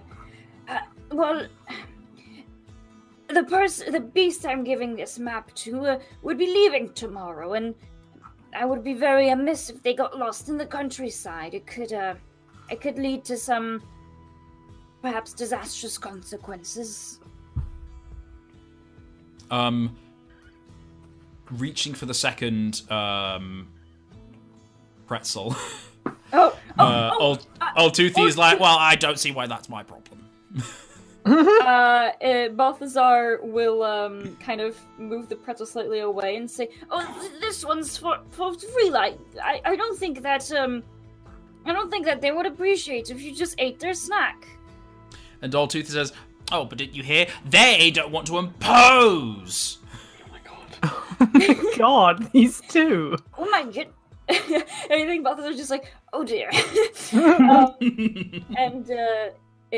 Actually, I think Balthazar in this moment is like a little bit more firm and says, I think I would very much like for Freely to impose if they would be able to procure a map for me in time. Do you live here and together and just fight all the time? So I want you to make a willpower check because you're trying to empathize both with Freely and with Old Toothy. Yeah. Can I? Yeah. Sorry. To get a vibe, and that's going to help me determine where the scene's going to go from here. Okay. Can I? Oh, what? Sorry, I accidentally dragged compassionate demeanor into my injuries. Can I tag my compassionate demeanor? No, because you're injured with it. It's just you're too compassionate. You're too demeanored. Too demeanored. You just start. It's like crying breakfast friends. You just start like. Oh my god! But can I tag it though? Yeah, you can tag it. Is it willpower? Sorry. Is it willpower that I'm making a check? Yes, willpower. Okay. Okay, almost 11 and 9, a success. So I'm gonna say that Old Toothy kind of doesn't eat the second pretzel. Kind of gets up and kind of walks over to one of the lower windows and looks out of it and huffs. And you hear silence from upstairs with Freely.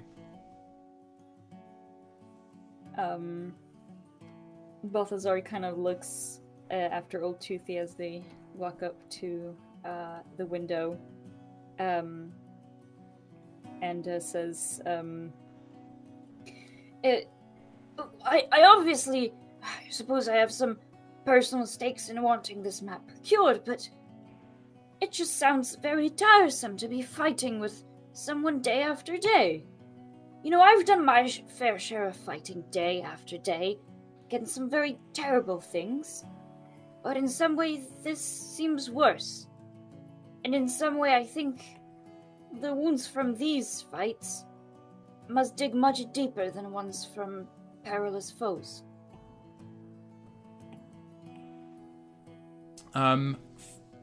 Old Toothy sort of looks out the window, which is closed, and says, It's so stuffy in here. and he kind of walks out the front door to the balcony, assuming you, and I assume you kind of go with him. Yeah, yeah. So, he kind of talks quietly to you on the balcony and says, I miss the fresh air, but being so high up makes me queasy. he kind of is very much not looking over the edge of the balcony down below. He says, I just want a window open. I just want fresh air. But he hates it. He doesn't want to open. He's just grating at me. And he just won't stop. And he kind of looks very, kind of bites down on what he's saying, if it makes sense. Well, Balthazar, sorry, just love the chat happening here where this is where his brain cells are. There's a few brain cells to, Just to being the most wonderful, compassionate boy. yeah. And he says, Well, Freeli is a little bird. And otherwise, I would imagine any flying beast would very much enjoy the breeze, but from what he said, can he not fly anymore? Make a willpower roll. I think this is touching a nerve, yeah. I would like to so you tag have my disadvantage, but you can tag something. I would like to tag my unthreatening aura because he there is genuine kind of compassion in what he's saying. He's not asking this to needle. He's asking this to try to understand, and I think that unthreatening aura will come through here, as in he's not trying to touch a nerve to elicit a response. He's trying to understand. Okay, so make a roll straight. You're doing so good today. Critical Something's success on you better than fire. expected. You hear a slight creak from the upper level, as if someone has moved away from an upper window. Old Toothy doesn't seem to notice this and says, well, I don't know. He can fly, as far as I know. I mean, it wasn't only last summer he was up and down the tree with his little nieces. Has something changed then? It's summer now, and I understand that you two have been up in this tree for a very long time now. And Old Toothy's like, well, I don't know, and he won't talk to me, and now he won't help me with the maps, and he kind of goes to this tirade of, annoying little things that have, built up and niggled at him. The same sort of niggles you get when you spend an entire year with someone in a tree. Yeah, I've been in a tree with someone for a year. Balthazar kind of is, listening to this, but he's gonna glance over back into the room to see if Freeli is looking down, was peeking in on them or something. You get the vibe that Freeli was listening, and then left from the window when, at the same sort of time, you said, "Oh, is it because they can't fly anymore?" I see. yeah. Sorry, I hadn't. So was listening at the window above you. So Yeah. Old Toothy didn't see this. Yeah. Okay. And Balthazar will say, Well, I think that, especially with people that you care for, sometimes they keep things secret from you, because saying them can hurt them as well. But if they're not telling you what's wrong, sometimes you just have to ask. Have you asked Freeli? And Old Toothy sort of glowery looks out at the horizon, but not over the edge, if that makes sense. And doesn't say anything, just sort of glowers. In the way that, old men who've been caught out do. yeah. God, what a true statement. Tea. I think Balthazar kind of also joins Old Toothy in looking out at the horizon, also pointedly not looking down because he doesn't like how far up he is. Oh. And he says, sometimes the truths about other people can, especially people we care about, can hurt.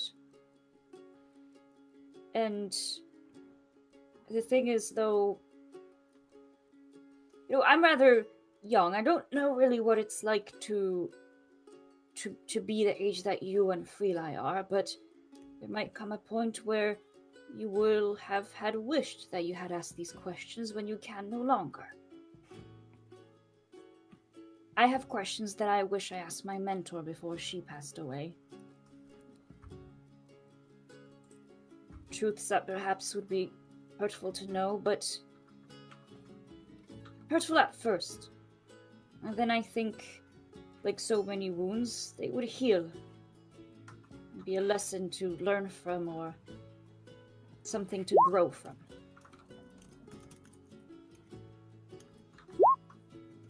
Perhaps if you didn't want to ask Freeli what this... If you didn't... Perhaps now is the time. Now is always the best time for these things. The last best time would have been yesterday or years ago. The next best time is now. Okay. Old Toothy is nodding at this. What would you like to direct Old Toothy to do next? Where do you want this scene to go? Yeah, I think Balthazar's gonna kind of look back into the house and say, I don't know if this is a conversation just for you and Freeli, but if it would help you, I can be there too, and I could help and listen and mediate. It's what knights do as well. Some people don't know this. I think we only fight, but we also upkeep good morale and compassion between the people of whom we serve. So perhaps in this moment I could do that for you. As a knight of Old Blueberry Toothy Court. says, yeah, right. But only if you side with me. Balthazar considers this and says, Just Well, as you're about to reply, he gives you a very slight, cheeky side grin. okay. Oh. Okay, at this Balthazar kind of like smiles and says, for a moment I actually thought that in earnest. And I was, in my head I was actually considering the knight's code of conduct, and I have arrived at the conclusion that I wouldn't allow you, unfortunately I couldn't allow myself to do that. And he lets out a little chuckle and kind of like Old Man Hunch walks into the cabin. Oh. And before he like says or does anything, Balthi will quickly run up to that pretzel and bring it and give it to him into his hands and say, how about you start with a nice offering? Everybody likes gifts. Oh. God, you trying to make me Genuinely considers eating it. Like, you see the war on his face of like, yeah, but Freeli's a dick. Oh my god. And I want to eat this Balthazar- pretzel. Balthazar And he squeezes his forearm and says, fight it. You are better than this. Oh my god. Oh my god. So, he doesn't eat the pretzel. Thanks. He does say, could you go get him? He kind of looks at his arms and his knees, which are very arthritic, and then looks at the pegs, and is too proud to say it, but he can't climb up those pegs anymore. Yeah. And Balthazar says, yes, of course, and is going to hop, hop, hop, hop, up the pegs. But he like stops halfway there and says, I'm coming up, Freeli. I hope that's okay. And it continues hop, hop, hopping. I want you to make a vigor roll for me to climb up these pegs. All right. I would. Let's see if I can take anything. For my job trait, I have as a Toastful Squire, I have I am undaunted. In his effort to be a couples therapist, he will not allow gravity to best him. Oh my god. Should his hand slip, he will use his tongue. Oh my god. Okay, so make the roll at advantage. I didn't even need that advantage. Bloody Succeeding. There is a moment where, like, you slip and spin on one of the poles, because it's sort of like a pinko board, you know, like there's little poles that stick out like this. And there's a moment where you're hopping up one of them where you spin on it, but you use the momentum to, like, spin round and then hop onto the next one. And then up to, like, the floor layer. Yeah, I execute all of my QTEs perfectly. Yeah. And you make it up, and Freelai is like, I can hear you coming anyway, but thank you for knocking, so to speak. and you sort of, like, sat on a cushion near the window, in the shade, not looking out of it, sort of like, yeah. Balthazar's kind of gonna walk a little bit into the room and look at the view and say, It's a beautiful view, isn't it? and if I'm not mistaken, Freelai doesn't it's, say anything. yeah, and he says, if I'm not mistaken, it's just above the balcony. And he looks at Freelai and says, Should you be willing? Old Toothy would like to speak with you, and he even has a gift. Freelai does go with you down the stairs and hops down. And for the expediency, I'm just going to summarize the conversation that they have. And Freelai is very proud to say that, yes, he can still fly. After some tense conversation around, well, if you can fly, then why won't you go grocery shopping? Well, what if I don't want to go grocery shopping? And you mediating, it comes out that in his old age, Freelai has developed vertigo and hates heights. And I think you mediate them to the point where they realize they just don't want to live really high up anymore, because the whole time, old Toothy has also had vertigo and hates heights. And they resolve to move somewhere closer to the ground. yeah, Balthazar is actually really glad that that's it. Because it sounded like it could be a lot more dire, you know, like a bird not being able to fly is a pretty big thing, I think, for a flyer. So, yeah. The reason he didn't like the windows open is because it reminded him of heights, and he was scared that he was going to fall out. Oh no! Poor thing. As They agree. Oh yeah, go ahead. Yeah. No, just as they're considering, like, well, maybe we should move somewhere closer to the ground. Balthazar will kind of at some point say, Oh, what? Now that all of that is clear, and perhaps you two can start considering where you'd like to move while having some tea in this beautiful simmering pot that I brought you. Do you reckon, Freelai, that you would be willing to help me out with that map?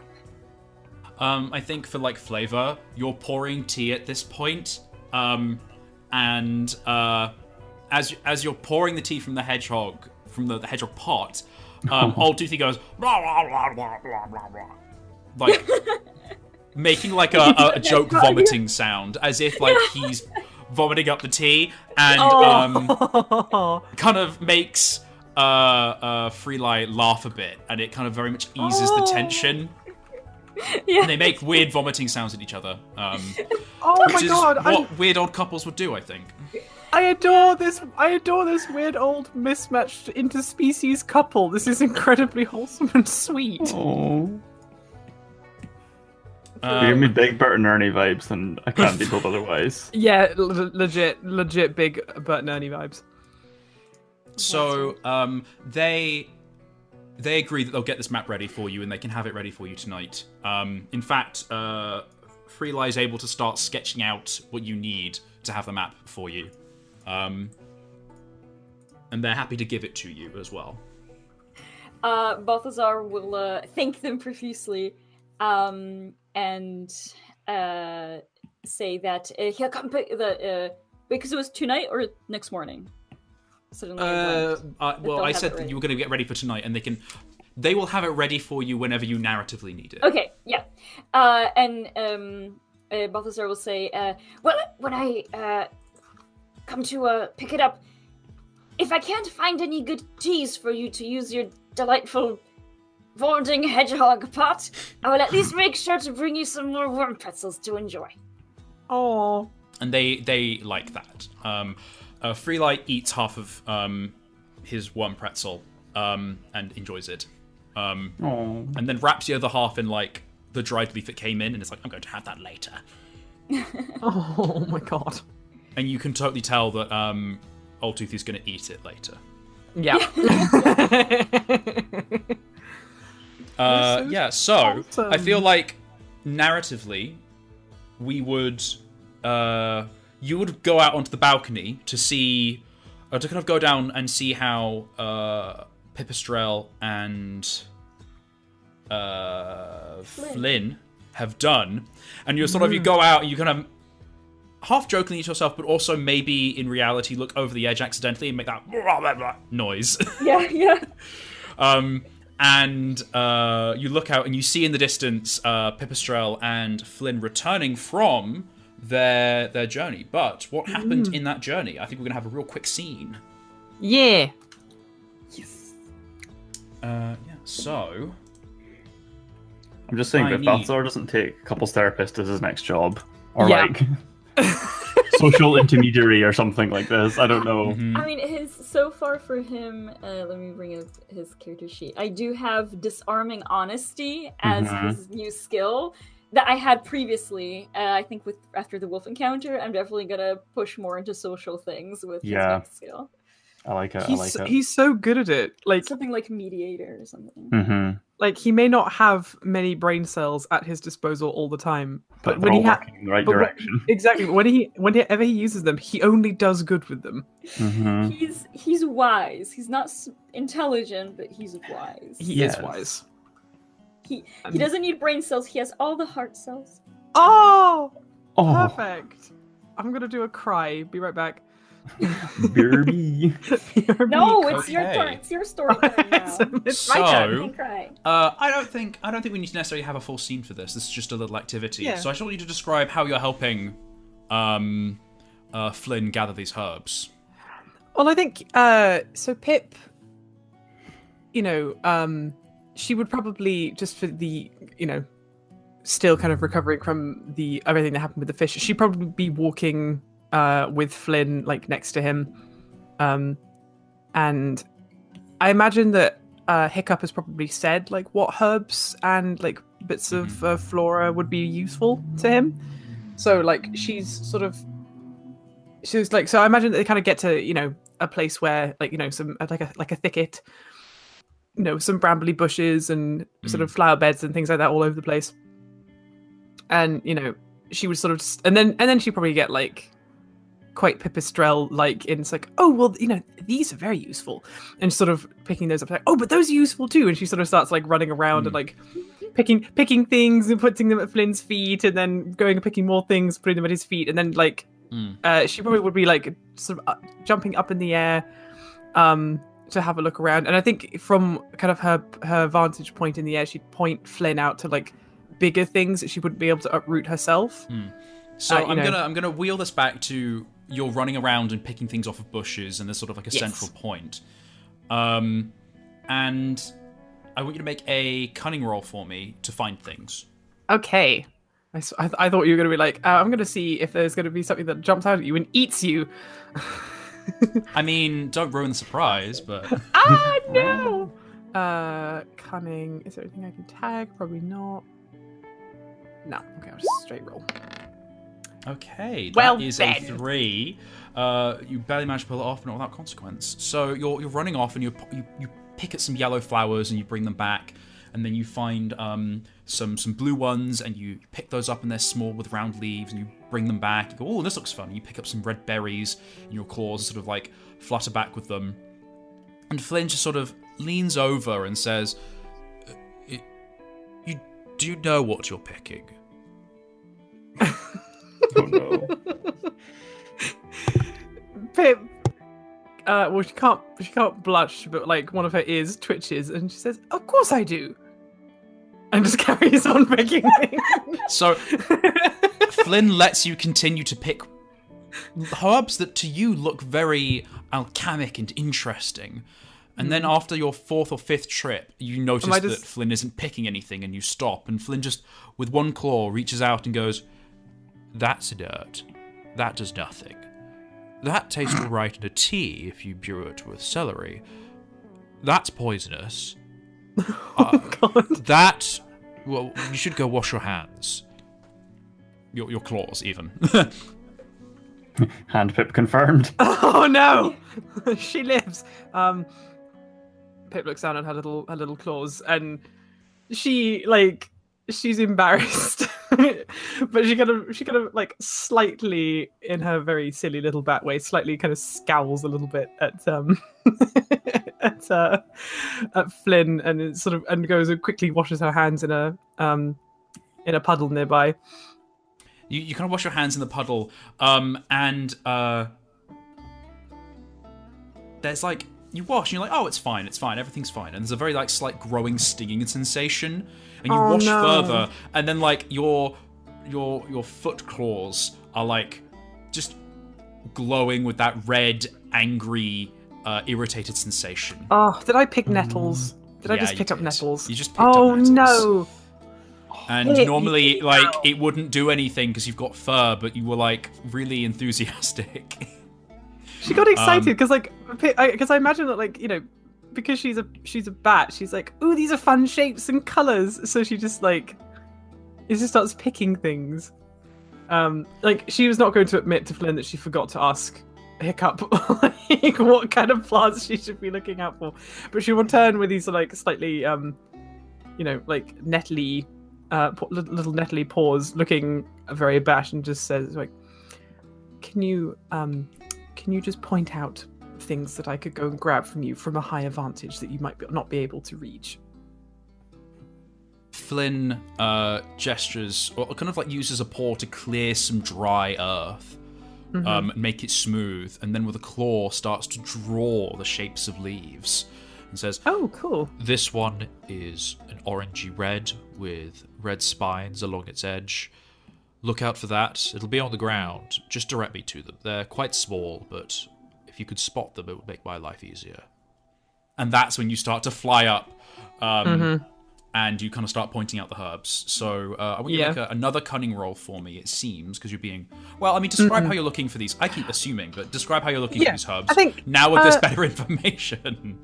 I think she, being as, because this is Pip, and she is very overconfident until she does something wrong, and then she's like, oh no, and loses all confidence. So now that Flynn has kind of told her, like, oh my god, sorry, I'm just seeing what Ver is drawing. Oh my. She returneth. But like as Pip is up in the air, and like is now actually knows what she's looking for. You know, she'll be looking around with a like a really sensitive eye, and sort of looking for the right shape and the right color from her vantage point. You know, using her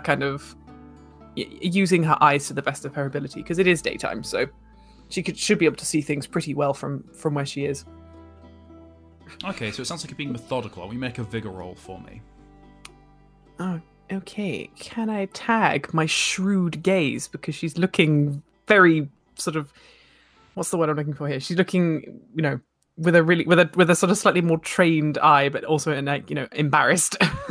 Okay. I'll let you roll with advantage. Thank you. Oh, thank God. So you rolled a 2 and a 5, a success. So you're able to spot out the leaves and point them out to Flynn.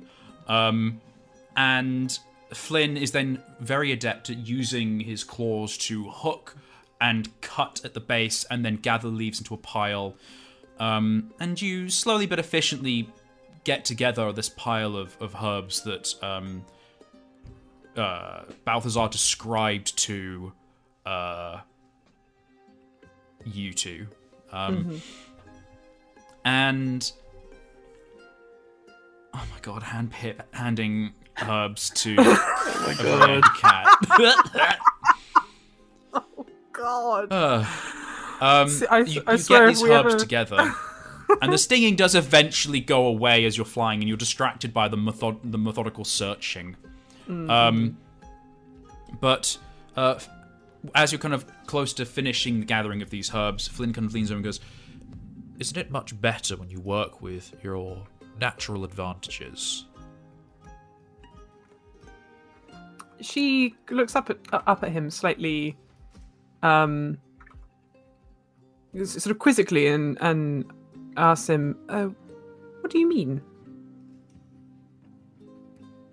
Well, there's you hopping around on the ground, picking nettles and poison oak and those delightfully emetic red berries. And once you get into the air, you can spot all of these nice curatives. She ponders that for a minute and thinks, and will then sort of reply as I see your point. Yes, it's very useful and lovely being able to fly. But my friends, they are all ground-bound beasts. It'd be awfully unfair of me just to up and leave them just because I can. Well, that's not quite what I'm implying. I mean, I can't fly. I'm not implying that you should just flitter off and leave me. Though, I'll be honest, if you did, it would be easier. Well, what I meant was, when we combine our expertise, look at what we can do. She nods and says, that's true. And she smiles with her little tiny pointy teeth. I suppose it does feel, it feels good to be useful. I feel like the foolish one out of my friends so often. And Flynn considers this and says, No, it's that toad that's rather foolish. I'll be honest. Going straight up to a wolf and then just talking to it. Not once, but 3 or 4 times. I mean, there's only so much common sense in the world, I know, but they really not a drop went to Balthazar. Oh, wow! Zing-a-ling. Pip stops, she stops walking, and she'll look directly into Flynn's face, obviously with that quite big difference in size and height, and say, I would very much appreciate it if you didn't speak of my friend in such an unfeeling manner, just because he did something that you don't think is intelligent doesn't mean that he lacks it. Oh, you're getting confused. I didn't say unintelligent. I said no common sense. The common sense would be don't go talk to a wolf. But the Seeing wolf as didn't. they are... Go ahead. Oh, sorry. I was gonna say, but the wolf did him no harm. The wolf was not doing anybody any harm. Yes, it was intimidating, but Balthazar did the right thing. He gave the wolf a chance, and it will move away now. They won't bother Aspen Grace anymore once they leave. Again, I feel like you're awfully het up about this. I'm not saying Balthazar was unintelligent or did the wrong thing. I mean, the wolf is moving away, that's all I really care about, and that's all, well, anyone should really care about. I'm just saying that it's not very sensible to go and talk to a wolf you've never met, that has been lingering at the edge of town for 2 weeks. Anyway. She'll keep walking, but she's not going to forget that, because she even if she's not going to fight with Flynn about it, she disagrees. I think she doesn't necessarily disagree with exactly what he said, because you shouldn't really walk up to a wolf. But I think she'll disagree with the way he said it. You know what I mean? I feel like once you've gathered all the herbs up together, Flynn returns back to Aspen Grace, but doesn't actually check to see if you're following. Yeah, I think she he'll say, Right, that's all we need. And then we'll sort of gather it up and then just assume that you're following. Doesn't actually check in. I think she'll let him have like a head start so he can sort of walk on his own. And I think what she'll do instead is she will like, you know, she's feeling a little bit sort of a little bit stung by those kinds of comments. So she's gonna like, well, you know what, it's a nice day. I'm gonna take a fly. I'm gonna take my mind off things. But I think she'll be thinking about like what he said and like the whole wolf conundrum and the fact that, you know, like that, like she is so small. Like she'll be thinking about like her position in the Bristly Woods, because this is what she does. Pip is, while she's a bit impulsive, she can be very pensive when she needs to be. And this is what she'll do. Is she's sort of flying back towards Aspen Grace. Okay. So I feel like actually we'll retrack that then. We'll say that you or Balthazar walks out onto the balcony, goes "What?" and then looks up and sees that you're flying above, quite far above Flynn, and he kind of they spot you both. So what would you like to do now that you're both back into the same timeline, so to speak? I think landing. Well, I think Pip would sort of land like next to Flynn when she gets back to Aspen Grace, because, you know, and then start looking for Balthazar, because she's excited to see him, and then also very excited to go and see Ludson and see how he's doing, and come back with all these herbs for Hiccup, etc. Balthazar will, when he's still in the on the top of the tree, he would have had like waved, like, I don't know, well, maybe Pip would be able to see or hear him, but he'd be like, I hope so. Pip! Pip! And start hopping down the stairs to meet her, and she can just see him like go in that spiral. You know, he's like in the front of the tree, and he disappears back in the front of the tree. I feel like you know how dogs go downstairs one step at a time. With like the four legs and the back legs. I feel like you have to start going like one step at a time, like whoop, whoop, whoop, because you're quite high up, and you keep looking down and going, oh, I don't like it. And then as you get closer and closer to the ground and the swaying and the branches stop, you start to speed up into like a Yeah. That's incredibly sweet. I love that. Yeah, I think Pip having if she, like, I'm hoping that she would have seen him as she kind of flew like back into Aspen Grace. She would have like done a little loop in the air as like a recognition that, you know, she's seen him. Mm-hmm. Huge. Perfect. I love these friends. This makes me very happy. Sorry, I'm drawing something on the canvas. Oh God, is it more hand Pip? No. Oh my god, I was not watching. No. Balthazar's down. You what, mate?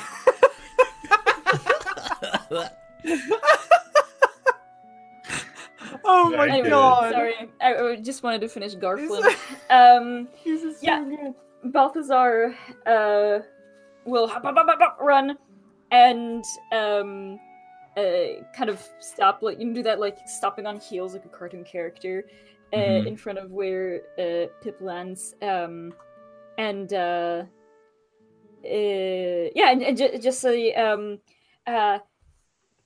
I just had this strangest but most enlightening conversation with two very cranky old beasts. How are you? Pip looks very confused, but sort of is like, I'll put a pin in that and come back to it later.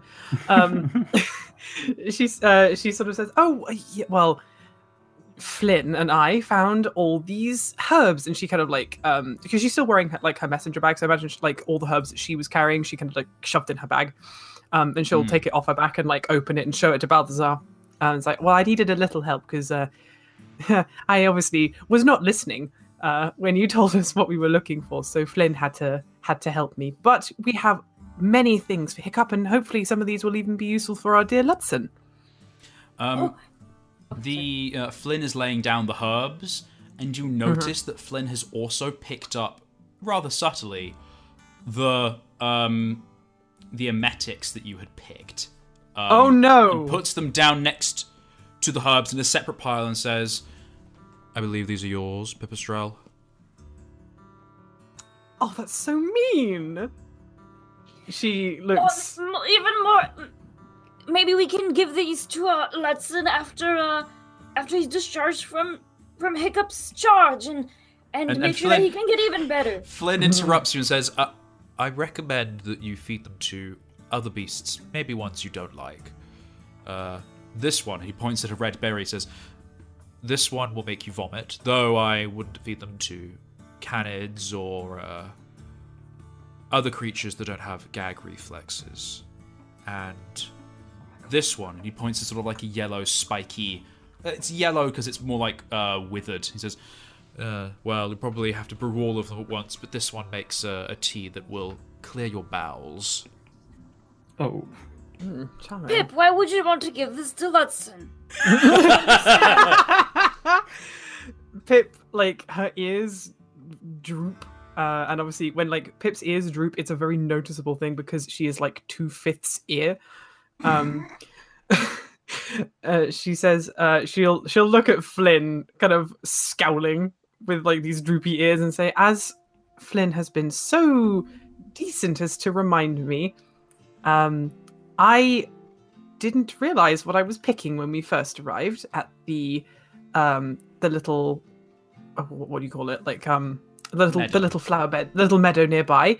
Well, you know, I feel I have no use for these sorts of concoctions and other things." And she sort of waves her wing over the berries and stuff, and says, "Maybe they would be more useful to you in your line of work."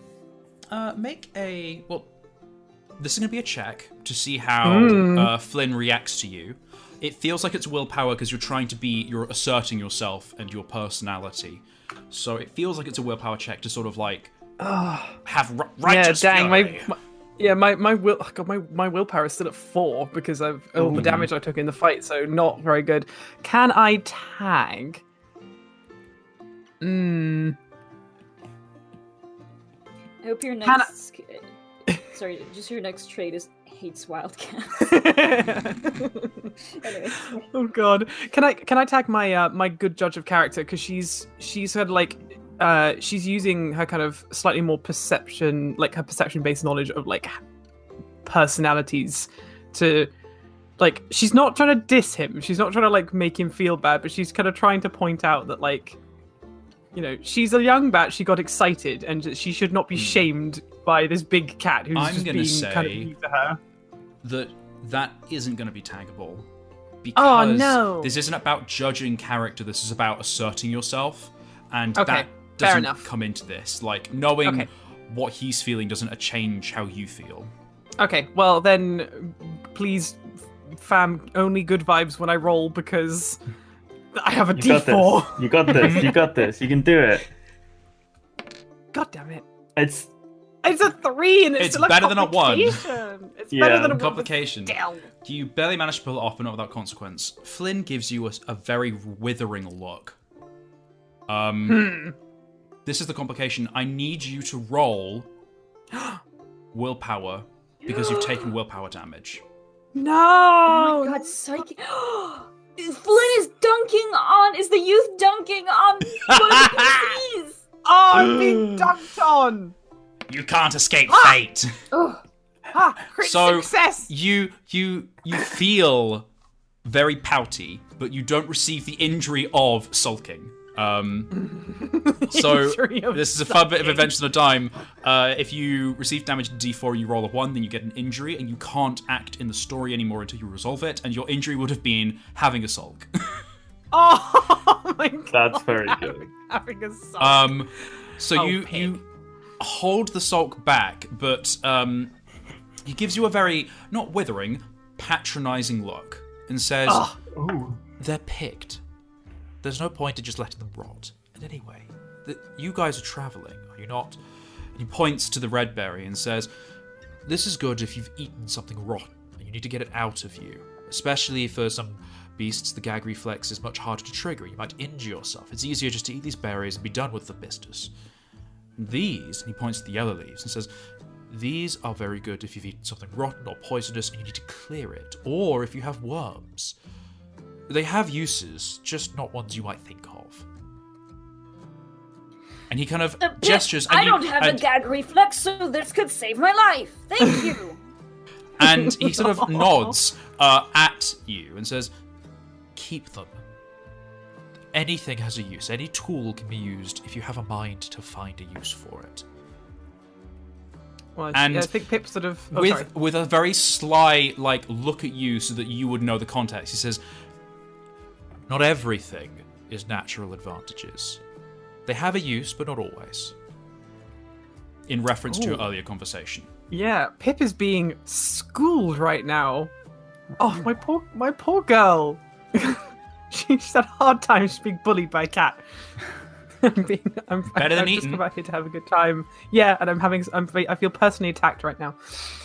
She stops scowling at Flynn, and she kind of, her ears are still down. They go down even further, and she kind of looks away and nods, sort of in a manner that sort of that screams, "Fine, I see your point, and now I feel bad because I feel bad for being sassy with you." Balthazar not picking up in this situation that there's some condescension going. Because he likes Flynn, he just kind of looks around and says Well, it seems that all of us can really learn from have really learned from each other on this little venture. Flynn has learned a little bit from me. You have learned a little bit from Flynn. And Pipistrel has learned nothing. no, he says that you, Pip, has. Oh, sorry. Flynn. Yeah. And I have learned from the wolf. So to, I guess, wrap things up for this episode, and to get us going on our way for the next one, unless you feel there's a conversation you need to have with the wolf, Lutzen sleeps through the night and wakes up in the morning. Lutzen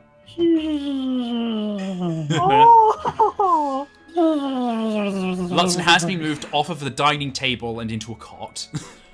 Oh, bless. Oh, Soundproof cot. a coffin ready for popping on the ground. No. Yep. It's a mech coffin, so from the grave. It's a metal coffin. Yeah. Jesus. And wakes up in the morning and is sore and will have to mind this big wound, but is hale and alive. Thank God. We have got essentially the Old Toothy and Freely will make the map for you, and that you can give to the wolf, and the wolf will use it to find the way to Blueberry Pond. Yep. And we can resolve this. Yeah, exciting.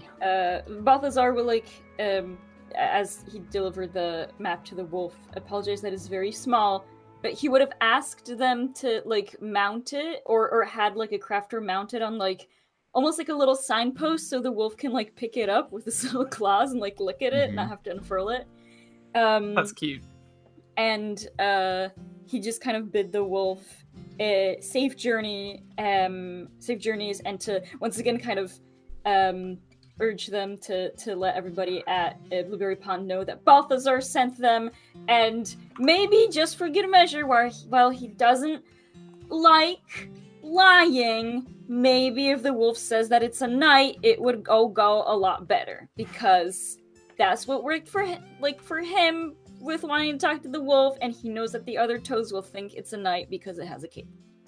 Oh. And the wolf, whose name is Manus, as a reminder. Manus. Oh, yeah. I don't think we ever learned the name. Oh wait, no, Yeah. you didn't. We never knew that the wolf was called Manus. So I feel like a little tiny conversation with you, Balthazar, and the wolf. The wolf leans down, and when you give them the map, says, "This is much too small.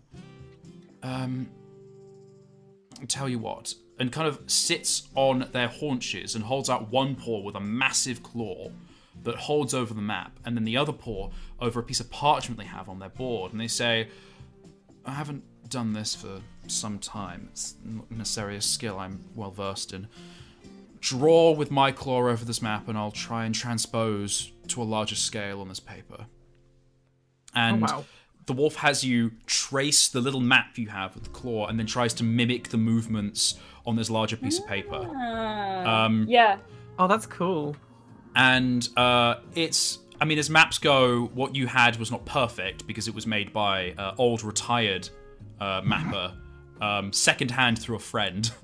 But the rough gesticulation and the notation is enough to get them there. Yeah. And the wolf says, well, I'll say that it's Balthazar that sent me, and if you ever encounter any... Sorry. Yeah, go ahead. Here, he's gonna get rid of another thing from his inventory, but I think just for good measure, he's gonna give the wolf the blueberry banner. Oh, the banner! Ooh. Yeah, and say, I don't part with this very easily, but I think for good measure, to make sure that everyone knows that, that it is me who sent you, please, have the banner of Blueberry Pond. And I'm sure that by cooperating with the toads there one day, you'll have a banner of your own, and I can come back and take this one from you. So, Manus, who you don't know is named Manus, is really curious about this, and probably spends the end of, like, the sunset into twilight interviewing you about the forest fire at Willowmoot, because they've noted how your banner has been burned and then repaired, and wants to know the story about this and why you wouldn't part with it so carelessly, and interviews you, writes it all in the manuscript, takes the banner, and says, if you ever run into another wolf or anyone else who's part of the guild, the college, then tell them you're a friend of Manus, and that should probably stop them from eating you, I guess. Oh, That's wolf's friend much acquired. appreciated. Manus, you say? What a wondrous name. Now, I had a conversation with some hedgehogs about names earlier today. I'm very glad to have had learned yours. Perhaps Yes, next time that I see you, you will be Sir Manus. Well, I'm not quite sure about that. It's Piercer Manus. I'm a piercer. Ooh. Piercer. Oh, because of your claws! How you pierce the canvas! And It's very clever! gives a very, like, Sir a nod Piercer to you. Manus. No, not quite. It would be Sir or Piercer. Piercer's the honorific. Piercer Manus Esquire. We'll find a way, don't worry. The toads of the log are very ingenious. They will make sure that you have a worthy title. Right. Oh my god. Well, if I'm going to make the best of the evening, I shall have to be off. And Manus makes good niceties and then leaves northwards, roughly towards the direction of Blueberry Pond, taking a route that they would think is best. Where's Flynn been in this whole situation? Has he been just like watching from the sidelines? Yes. And I feel like Flynn would be Pipistrel, you get the feeling that Flynn is kind of babysitting you while Balthazar talks to the wolf. You're both watching from a hill nearby, so you see that they're talking, but you can't hear the conversation. But also you get the feeling that, like, anytime you move to a different spot, Flynn follows you and doesn't say anything. What is the deal with this cat? Does he hate me? No, Or I not, think like, does he not likes- hate me? As in, he's looking out for you.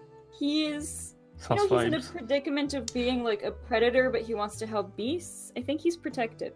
Yeah, it's I would interesting that I would make a willpower roll because you have the skill, good judge of character, to yeah, see I how was gonna- much you can intuit. Yeah, and also, this kind of goes with Pipistrel's, I've forgotten what you call them, a flaw of being overly suspicious. Like, she's not, that was why she left Odok. It's because she felt like she was being nannied by her parents and they didn't want her to join the Moon Messengers, etc. So she's like, Yes, You're just not make my a straight dad. willpower roll. ah, dang. annoying. I really need to. I need to rest. You don't hate this person. You don't hate this No. cat. But you have. It's the same sensation you had exactly when you were in Odoak. Like, this cat is not leaving you alone. It's too stifling. You know what? Screw this. You're gonna. The minute you can get away from this cat, you will. Like, there's no point. Oh, okay. That's interesting. Yeah. Yeah, Not like you're okay. gonna flee, but just like, ugh. She's This yeah. cat is She's bad like vibes. interesting. This cat is bad vibes. Ooh, interesting. Okay. Overbearing Suspect. vibes. This You don't cat is think- sus. Yeah. You don't think the cat's sus. You just think the cat doesn't respect you, and that kind of stings. Oh yeah, that definitely that will not vibe with yeah. Pip, because I think that's why she absolutely loves Ludson and Balthazar so much, is because they respect her, and like they also think she's really cool, and like because she can fly and stuff, and she's just like, nobody's ever thought I was cool. I think this All of role you to takes assume. on a lot of your previous encounters with Flynn. So when Oh, Flynn really? walked over you when the buzzard was above, Oh, you yeah. now are like, oh, hang on. This cat doesn't think I can take on a buzzard? We almost took a pike out. Like, I can handle anything. God, what is this cat's problem? And it changes the way that you think about a lot of the previous situations and encounters you've had with Flynn. oh, Pip. Which is interesting because it's been a while since we played this, but it's only been a few days since Flynn knocked you out of the sky with Ebola. That is true. Actually, she'll still be kind of smarting from that encounter, because like the sky is 100% like, yes, it's dangerous. Yeah, like it can be dangerous with like owls and birds and predators and things like that. But like she's small, she's agile, she's a very good flyer. She couldn't be a moon messenger if she wasn't. So like her being kind of taken out by Flynn in the air was like is a real knock to her confidence, So like I imagine that kind of sort of looking back on all of that, she's like, oh man, like, no. Ooh, this is really interesting. So that wraps up the wolf in Aspen Grace. I feel like this is where we're going to end today's episode. And we are going to have a reflection, but I'm going to say it's going to be for Balthazar and for Pipistrel. Lutzen, you were asleep, so Yeah. there's not much to reflect on. KO. Sorry about that, Lutzen. That's fine. I was the one that jumped into bloody Pike's mouth. You need to tell us what you were dreaming about. That will be your reflection. Cold sweat, just Pike. No, the Pike. Oh. A long, endless corridor with teeth at the end. Oh, God. God, that is a nightmare. So we'll start with Balthazar because you were the star of the show. I apologize. I was, yes. Oh no, don't apologize. apologize. No, we love this it. is everyone having their tit in their tat in the spotlight. Exactly. So, how did you think you acted in the scene? Well, Oh, I get wanted to- ask sorry, for I forget. advice for what's the I forget that I vice tell you or what the vice and the virtue? virtue were. So Yeah. the fortune you had, I have to find. This was from Vice and Virtue. This is one of the prepared spreads from the book. This was from the spread called Networking. And your fortune was the friend of my friend is my enemy. This was the theme of ego, the balancing vice and virtue of envy and empathy. Oh, empathy, I think. If I Definitely. may. I mean, for this particular one, because with the wolf, it would have been ego, because he was like, I know what you are. But with these guys, he was just listening to them. He did, because he empathized. He did kind of bring up his own experience. If it helps but you relate, the tags for envy are argue, begrudge, blame, contend, denounce, ignore, shame, and spite. none of And those. yeah, the tags for empathy are approach, consider, feel, imagine, listen, relate, sense, and understand. And Yeah, I all think of relate those. specifically, All of relate those. specifically is what Balthazar did a lot in this scene. You related your experiences to Old Toothy and Free Lie. Free lie. Yeah, absolutely. Virtue. So with that, I get my auto other. Yes. I will copy Oh, that. I can't. Yeah, I can't. Unfortunately, edit. Delete. Delete Balthazar. No! No, I'm never! doing my best not to delete Balthazar. But I am removing his mouth. Oh, you deleted Balthazar! Balthazar drops dead in the middle of the... Oh, God. Just right in front of the wolf, and Flynn goes in and... The wolf is like, I will honor you, my friend, and eats I'm you. kind of losing my mind over this hand Pip passing the herbs to Flynn, by the way. so good. Just the one hand on the ground. I swear to God, if there is ever a time where Beast Fables merch is made, can we please just have a sticker pack of hand Pip? Like, it'll be, like, instead of buying it with money, it'll have to be, like, you know, it's like, you know, like, we will pay you to have it. Oh my god, we will impose this curse on you. Like, buy the season pass of Beast Fables for £20 or £10 if you let us give you these stickers. Oh, hand Pip, how we love thee. Kind of. Kind of. I love Hand Pip. If anyone could That's do my like a single favorite. finger push up, it would be hand Pip. Yeah, legit 100% would. Terrifying. Terrifying. Pip I isn't don't know. doing push-ups, Pip is slapping the world away from them. Yes. Okay, so Balthazar is now virtuous. Pipistrel, how do you think you acted in your little scene? You didn't have a fortune, No. but I think we're going for the general idea of vice being instant gratification and virtue being taking a step back, observing and thinking more emotionally coldly about things, and balance being a middle of the two. I think Pip started that scene definitely in Vice because she was like, oh yay, it's like a little bit of respite. I get to fly around, I get to pick flowers and berries. This is really fun. I'm having a good time. But then obviously she kind of has that quite sort of like Flynn is like, you're an idiot. These are all like diuretics, etc. You don't want these. Well, at least they're not herbal remedies. But then, like, after that, I think she's listening to Flynn. You know, she takes on his advice and his like guidance for what she should actually be looking for. You know, and I feel like when he was saying, like Balthazar, you know, he had no common sense walking up to that wolf, etc. I think. You could kind of argue on both sides, but I'll argue it on the side of virtue. Like, she was defending her friend, which she thought was sort of an unwarranted attack when he wasn't there to defend himself. I would say that's not virtue, I think that was though. Vice. Yeah. Really? Vice is instant gratification, virtue is emotional distance. Oh, fair enough. So it's not good and bad. It is being in the moment versus taking a step back. I feel like virtue would have been things like empathizing, relenting, forgiving, cooperating. That would have been considering what Flynn was saying and being like, well, and being critical. You could still say, well, I don't believe that, but having the reaction that Pip did of, how dare you say that about my friend? I think that's Vice. That's I know that I'm right and I believe what I'm going to believe in. I think that's things like pride.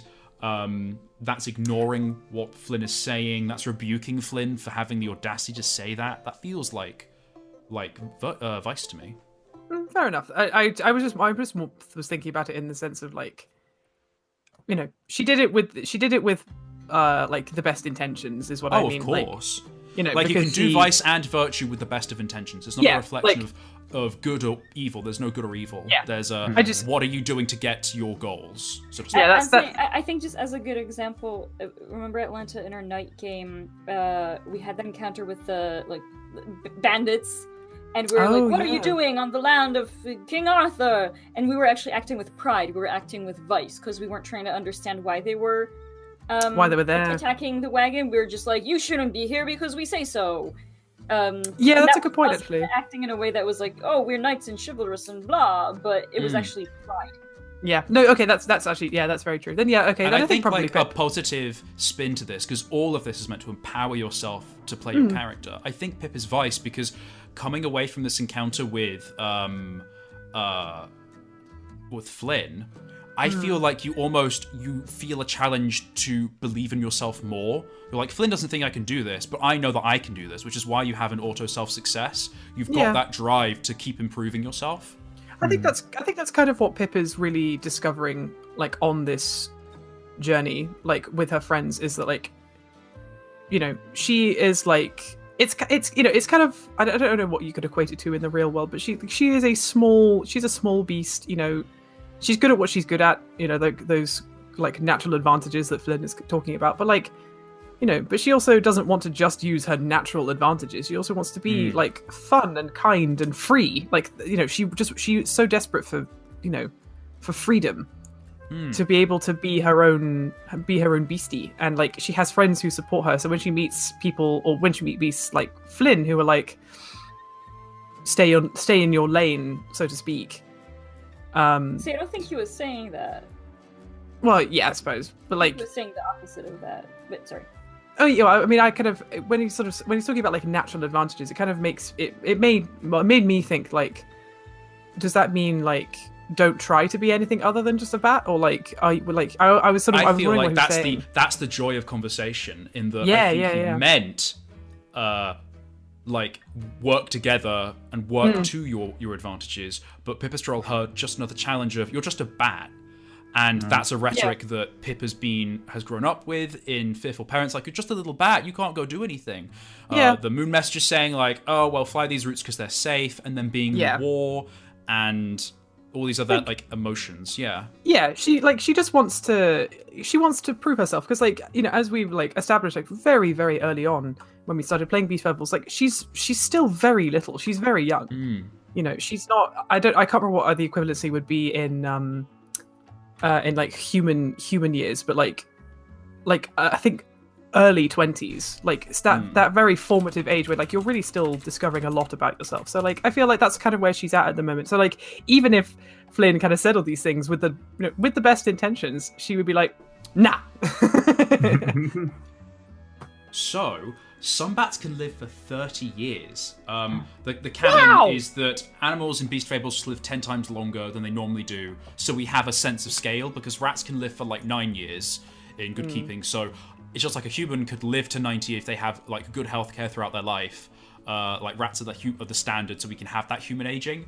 So like some bats can live to be 300, which is insane. Shit. But That's most awesome. bats live to like, you know, 80, 90, 100 if they have good care for them. It's just like the extra big hale elders and stuff like that. So I'd say maybe like you're like 18, 19. That's like an equivalent of like that out of teenage but not quite seen as, an adult yet. As a full adult.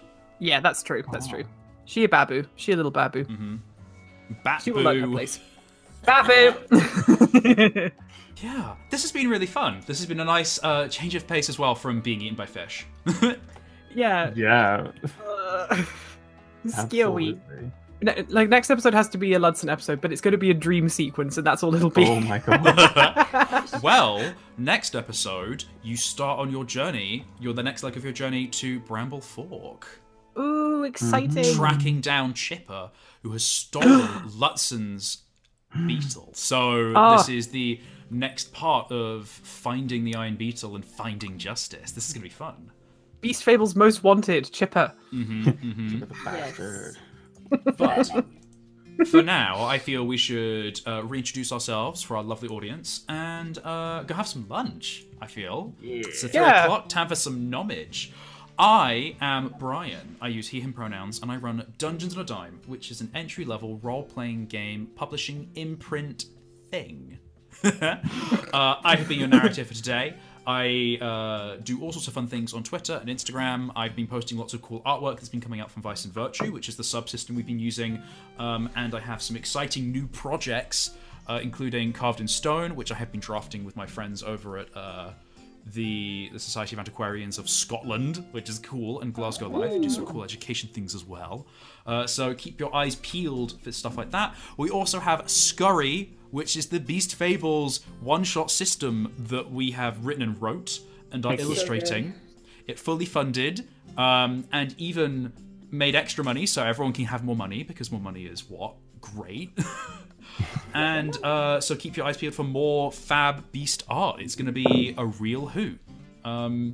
Yeah. Oh, excellent owl pun just there. Sorry, I need to interject. I was like, there might be owls. I might put owls in this game now. Next up in our list of people to introduce themselves, we have Ver. Pibisi Pips, everybody. I have been Ver. You can find me on social media, Verface at Twitter, Sticks and Sharks at Tumblr, and you can also find me on Patreon under Verface, where you can support me and allow me to draw things forever. I also, once again this week, have a shout out for the Kindry Press 2021 comic collection on Kickstarter, in which my comic, Leuven Daughter, is part of the collection. It is a 42-page comic about a cycle of death or destruction and rebirth, featuring a giant hulking beast called the Burning Beast and its lone herald, the Daughter. We have met our goal last week. We are now pushing just 2-hour stretch goals, which are the only stretch goal is that for every £500 that we raise, us, the artists, get a little extra bonus on top of our pay. So please... We are scrolling through on the stream the artwork from the Kickstarter page as well. It's the beautiful... Fantastic. So with that, you can see how to spell Kindry Press, because it is Quindrie. Kindry Press at Kickstarter. Please check it out if you would so desire. Kindry Brian, Press. Yes, Brian, thank you very much for having me. Atlanta and Fraser, thank you very much for being my delightful co-players. I really hope that we see more Lutzen next week. I'm sorry, Fraser, that you weren't around much. You should be eaten less by pikes. Yes. Yes, that was it was cause and effect, you know. Less fish eating next episode, please. And that's me. Okay, next up we have the most vivacious Atlanta. Hello. I am a squeaking pile of bats, otherwise known as Atlanta. I use she, her pronouns. You can find me on social media in general, at Alpaca Scribbles on Twitter, at Alpaca_Scribbles on Instagram. As per usual, I have nothing really to plug aside from just I have. Are your commissions open? Yes, I do have commissions open right now. I have one slot currently available. I'm working on a bunch of other things as well as scurry art, so commissions are taking me a little bit longer than usual. But I'm very happy to take people and add them to lists, etc. You know, would you like me to draw you as a Beast Fables character, or do you have D&D characters, or just OCs in general, or anything like that? Give me a shout, because it would be lovely to continue to try and do art professionally, etc. And also, at the moment, it would be really great to get commissions, because I am in dire need of getting a printer, because it would be nice to actually be able to, you know, print off and then send you finished commissions. I have other alternatives at the moment, but it would be lovely. Help Atlanta fund a printer, please, via commissions. That would be great. Thank you very much. But also, as per usual, Get a printer. yes, commission information is on my Instagram. It's my Instagram. What we're talking about. It's Actually, also it is on my the Instagram. screen right now. If you look at the stream, you can see the beautiful commission information. But yes, just go to Alpaca Scribbles for Alpaca's information. Yeah, do you like alpacas and do you like scribblings? I am your girl. But yes, Brian, thank you so much for today's game. As per usual, I have missed Beast Fables more than I can possibly say, so it's lovely to be back in it again. Ver, Fraser, you're both wonderful, just delicious people in general. And Ooh, spicy. spicy. And it's Spicy and sweet. exactly, and it's nice to have, you know, two sensible. Well, we have a sensible character, a very compassionate character, and then we have Pip, who is just a disaster, but it's wonderful. Oh. She's a wonderful disaster. Just a little delay. She is. The bad Yeah. delay. And speaking of little delights, we have got Fraser. Oh, that's much better than vertical or whatever it was last time. No, it was like acceptable. Acceptably Fraser. vertical. I was like, okay, thanks. Acceptable and upright. I was close enough. Like an upstanding Aye. gentleman. I want to use vertical as just like, hi, I'm Vertical Ver. Yes. But yeah, hey, I have been Fraser. I have been playing Lutzen. I go by he and pronouns. I'm also an illustrator, character artist-y person. Yeah, you can follow me on Instagram at _LostAstronaut, on Twitter at __LostAstronaut, and you can support me on Patreon at patreon.com/LostAstronaut. my commissions are currently not exactly open at the moment, but might be next month. We'll see. I have a lot of work to do, but in the meantime, you can check out The Clockwork Order. Is another tabletop RPG stream that I do with a bunch of friends. It's a queer-friendly D&D campaign that we're running. It's really fun. It's been really good, and we air every Saturday night at 7 p.m. GMT. So come along, check us out. All the episodes are up on Spotify and YouTube to catch up. The next one will be episode 11, I think. Yeah, episode 11. So that's fun. But yeah, that's me, and that's all I have to plug. Amazing. Well, thank you all to the guests that joined me today, and to Roll20 for their cool VTT. You can get Adventures on a Dime on Roll20, naturally, for free, or you can go to doad.co.uk and find all the cool stuff there. Also, I forgot to plug my own thing, aside from just the fact that I'm a publisher and I'm cool and you should love me forever. I have a Patreon too, Dungeons on a Dime, and you can find awesome adventures. We're doing Beast Fables adventures for all of 2021 with some awesome, cool miniatures from lovely, lovely Fraser, and some maps by myself and Adventure Hooks. This month, the month of March, I'm going to be releasing, I think, the full title for this. Oh God, no! Find it. It's incredible. Not again. It's absolutely incredible. Let me find it. I have it to hand if you want me to get it. It is. I have it. Hang on. Okay. It is. I don't have it. Badly behaved badgers bother beekeeping beavers by the backwater. Good lord! Badly behaved burrowing badgers bother beekeeping beavers by the backwater. I found more B words. I was one beat out. Outstanding. The draft I has love it. changed since then. Or for short, Yep.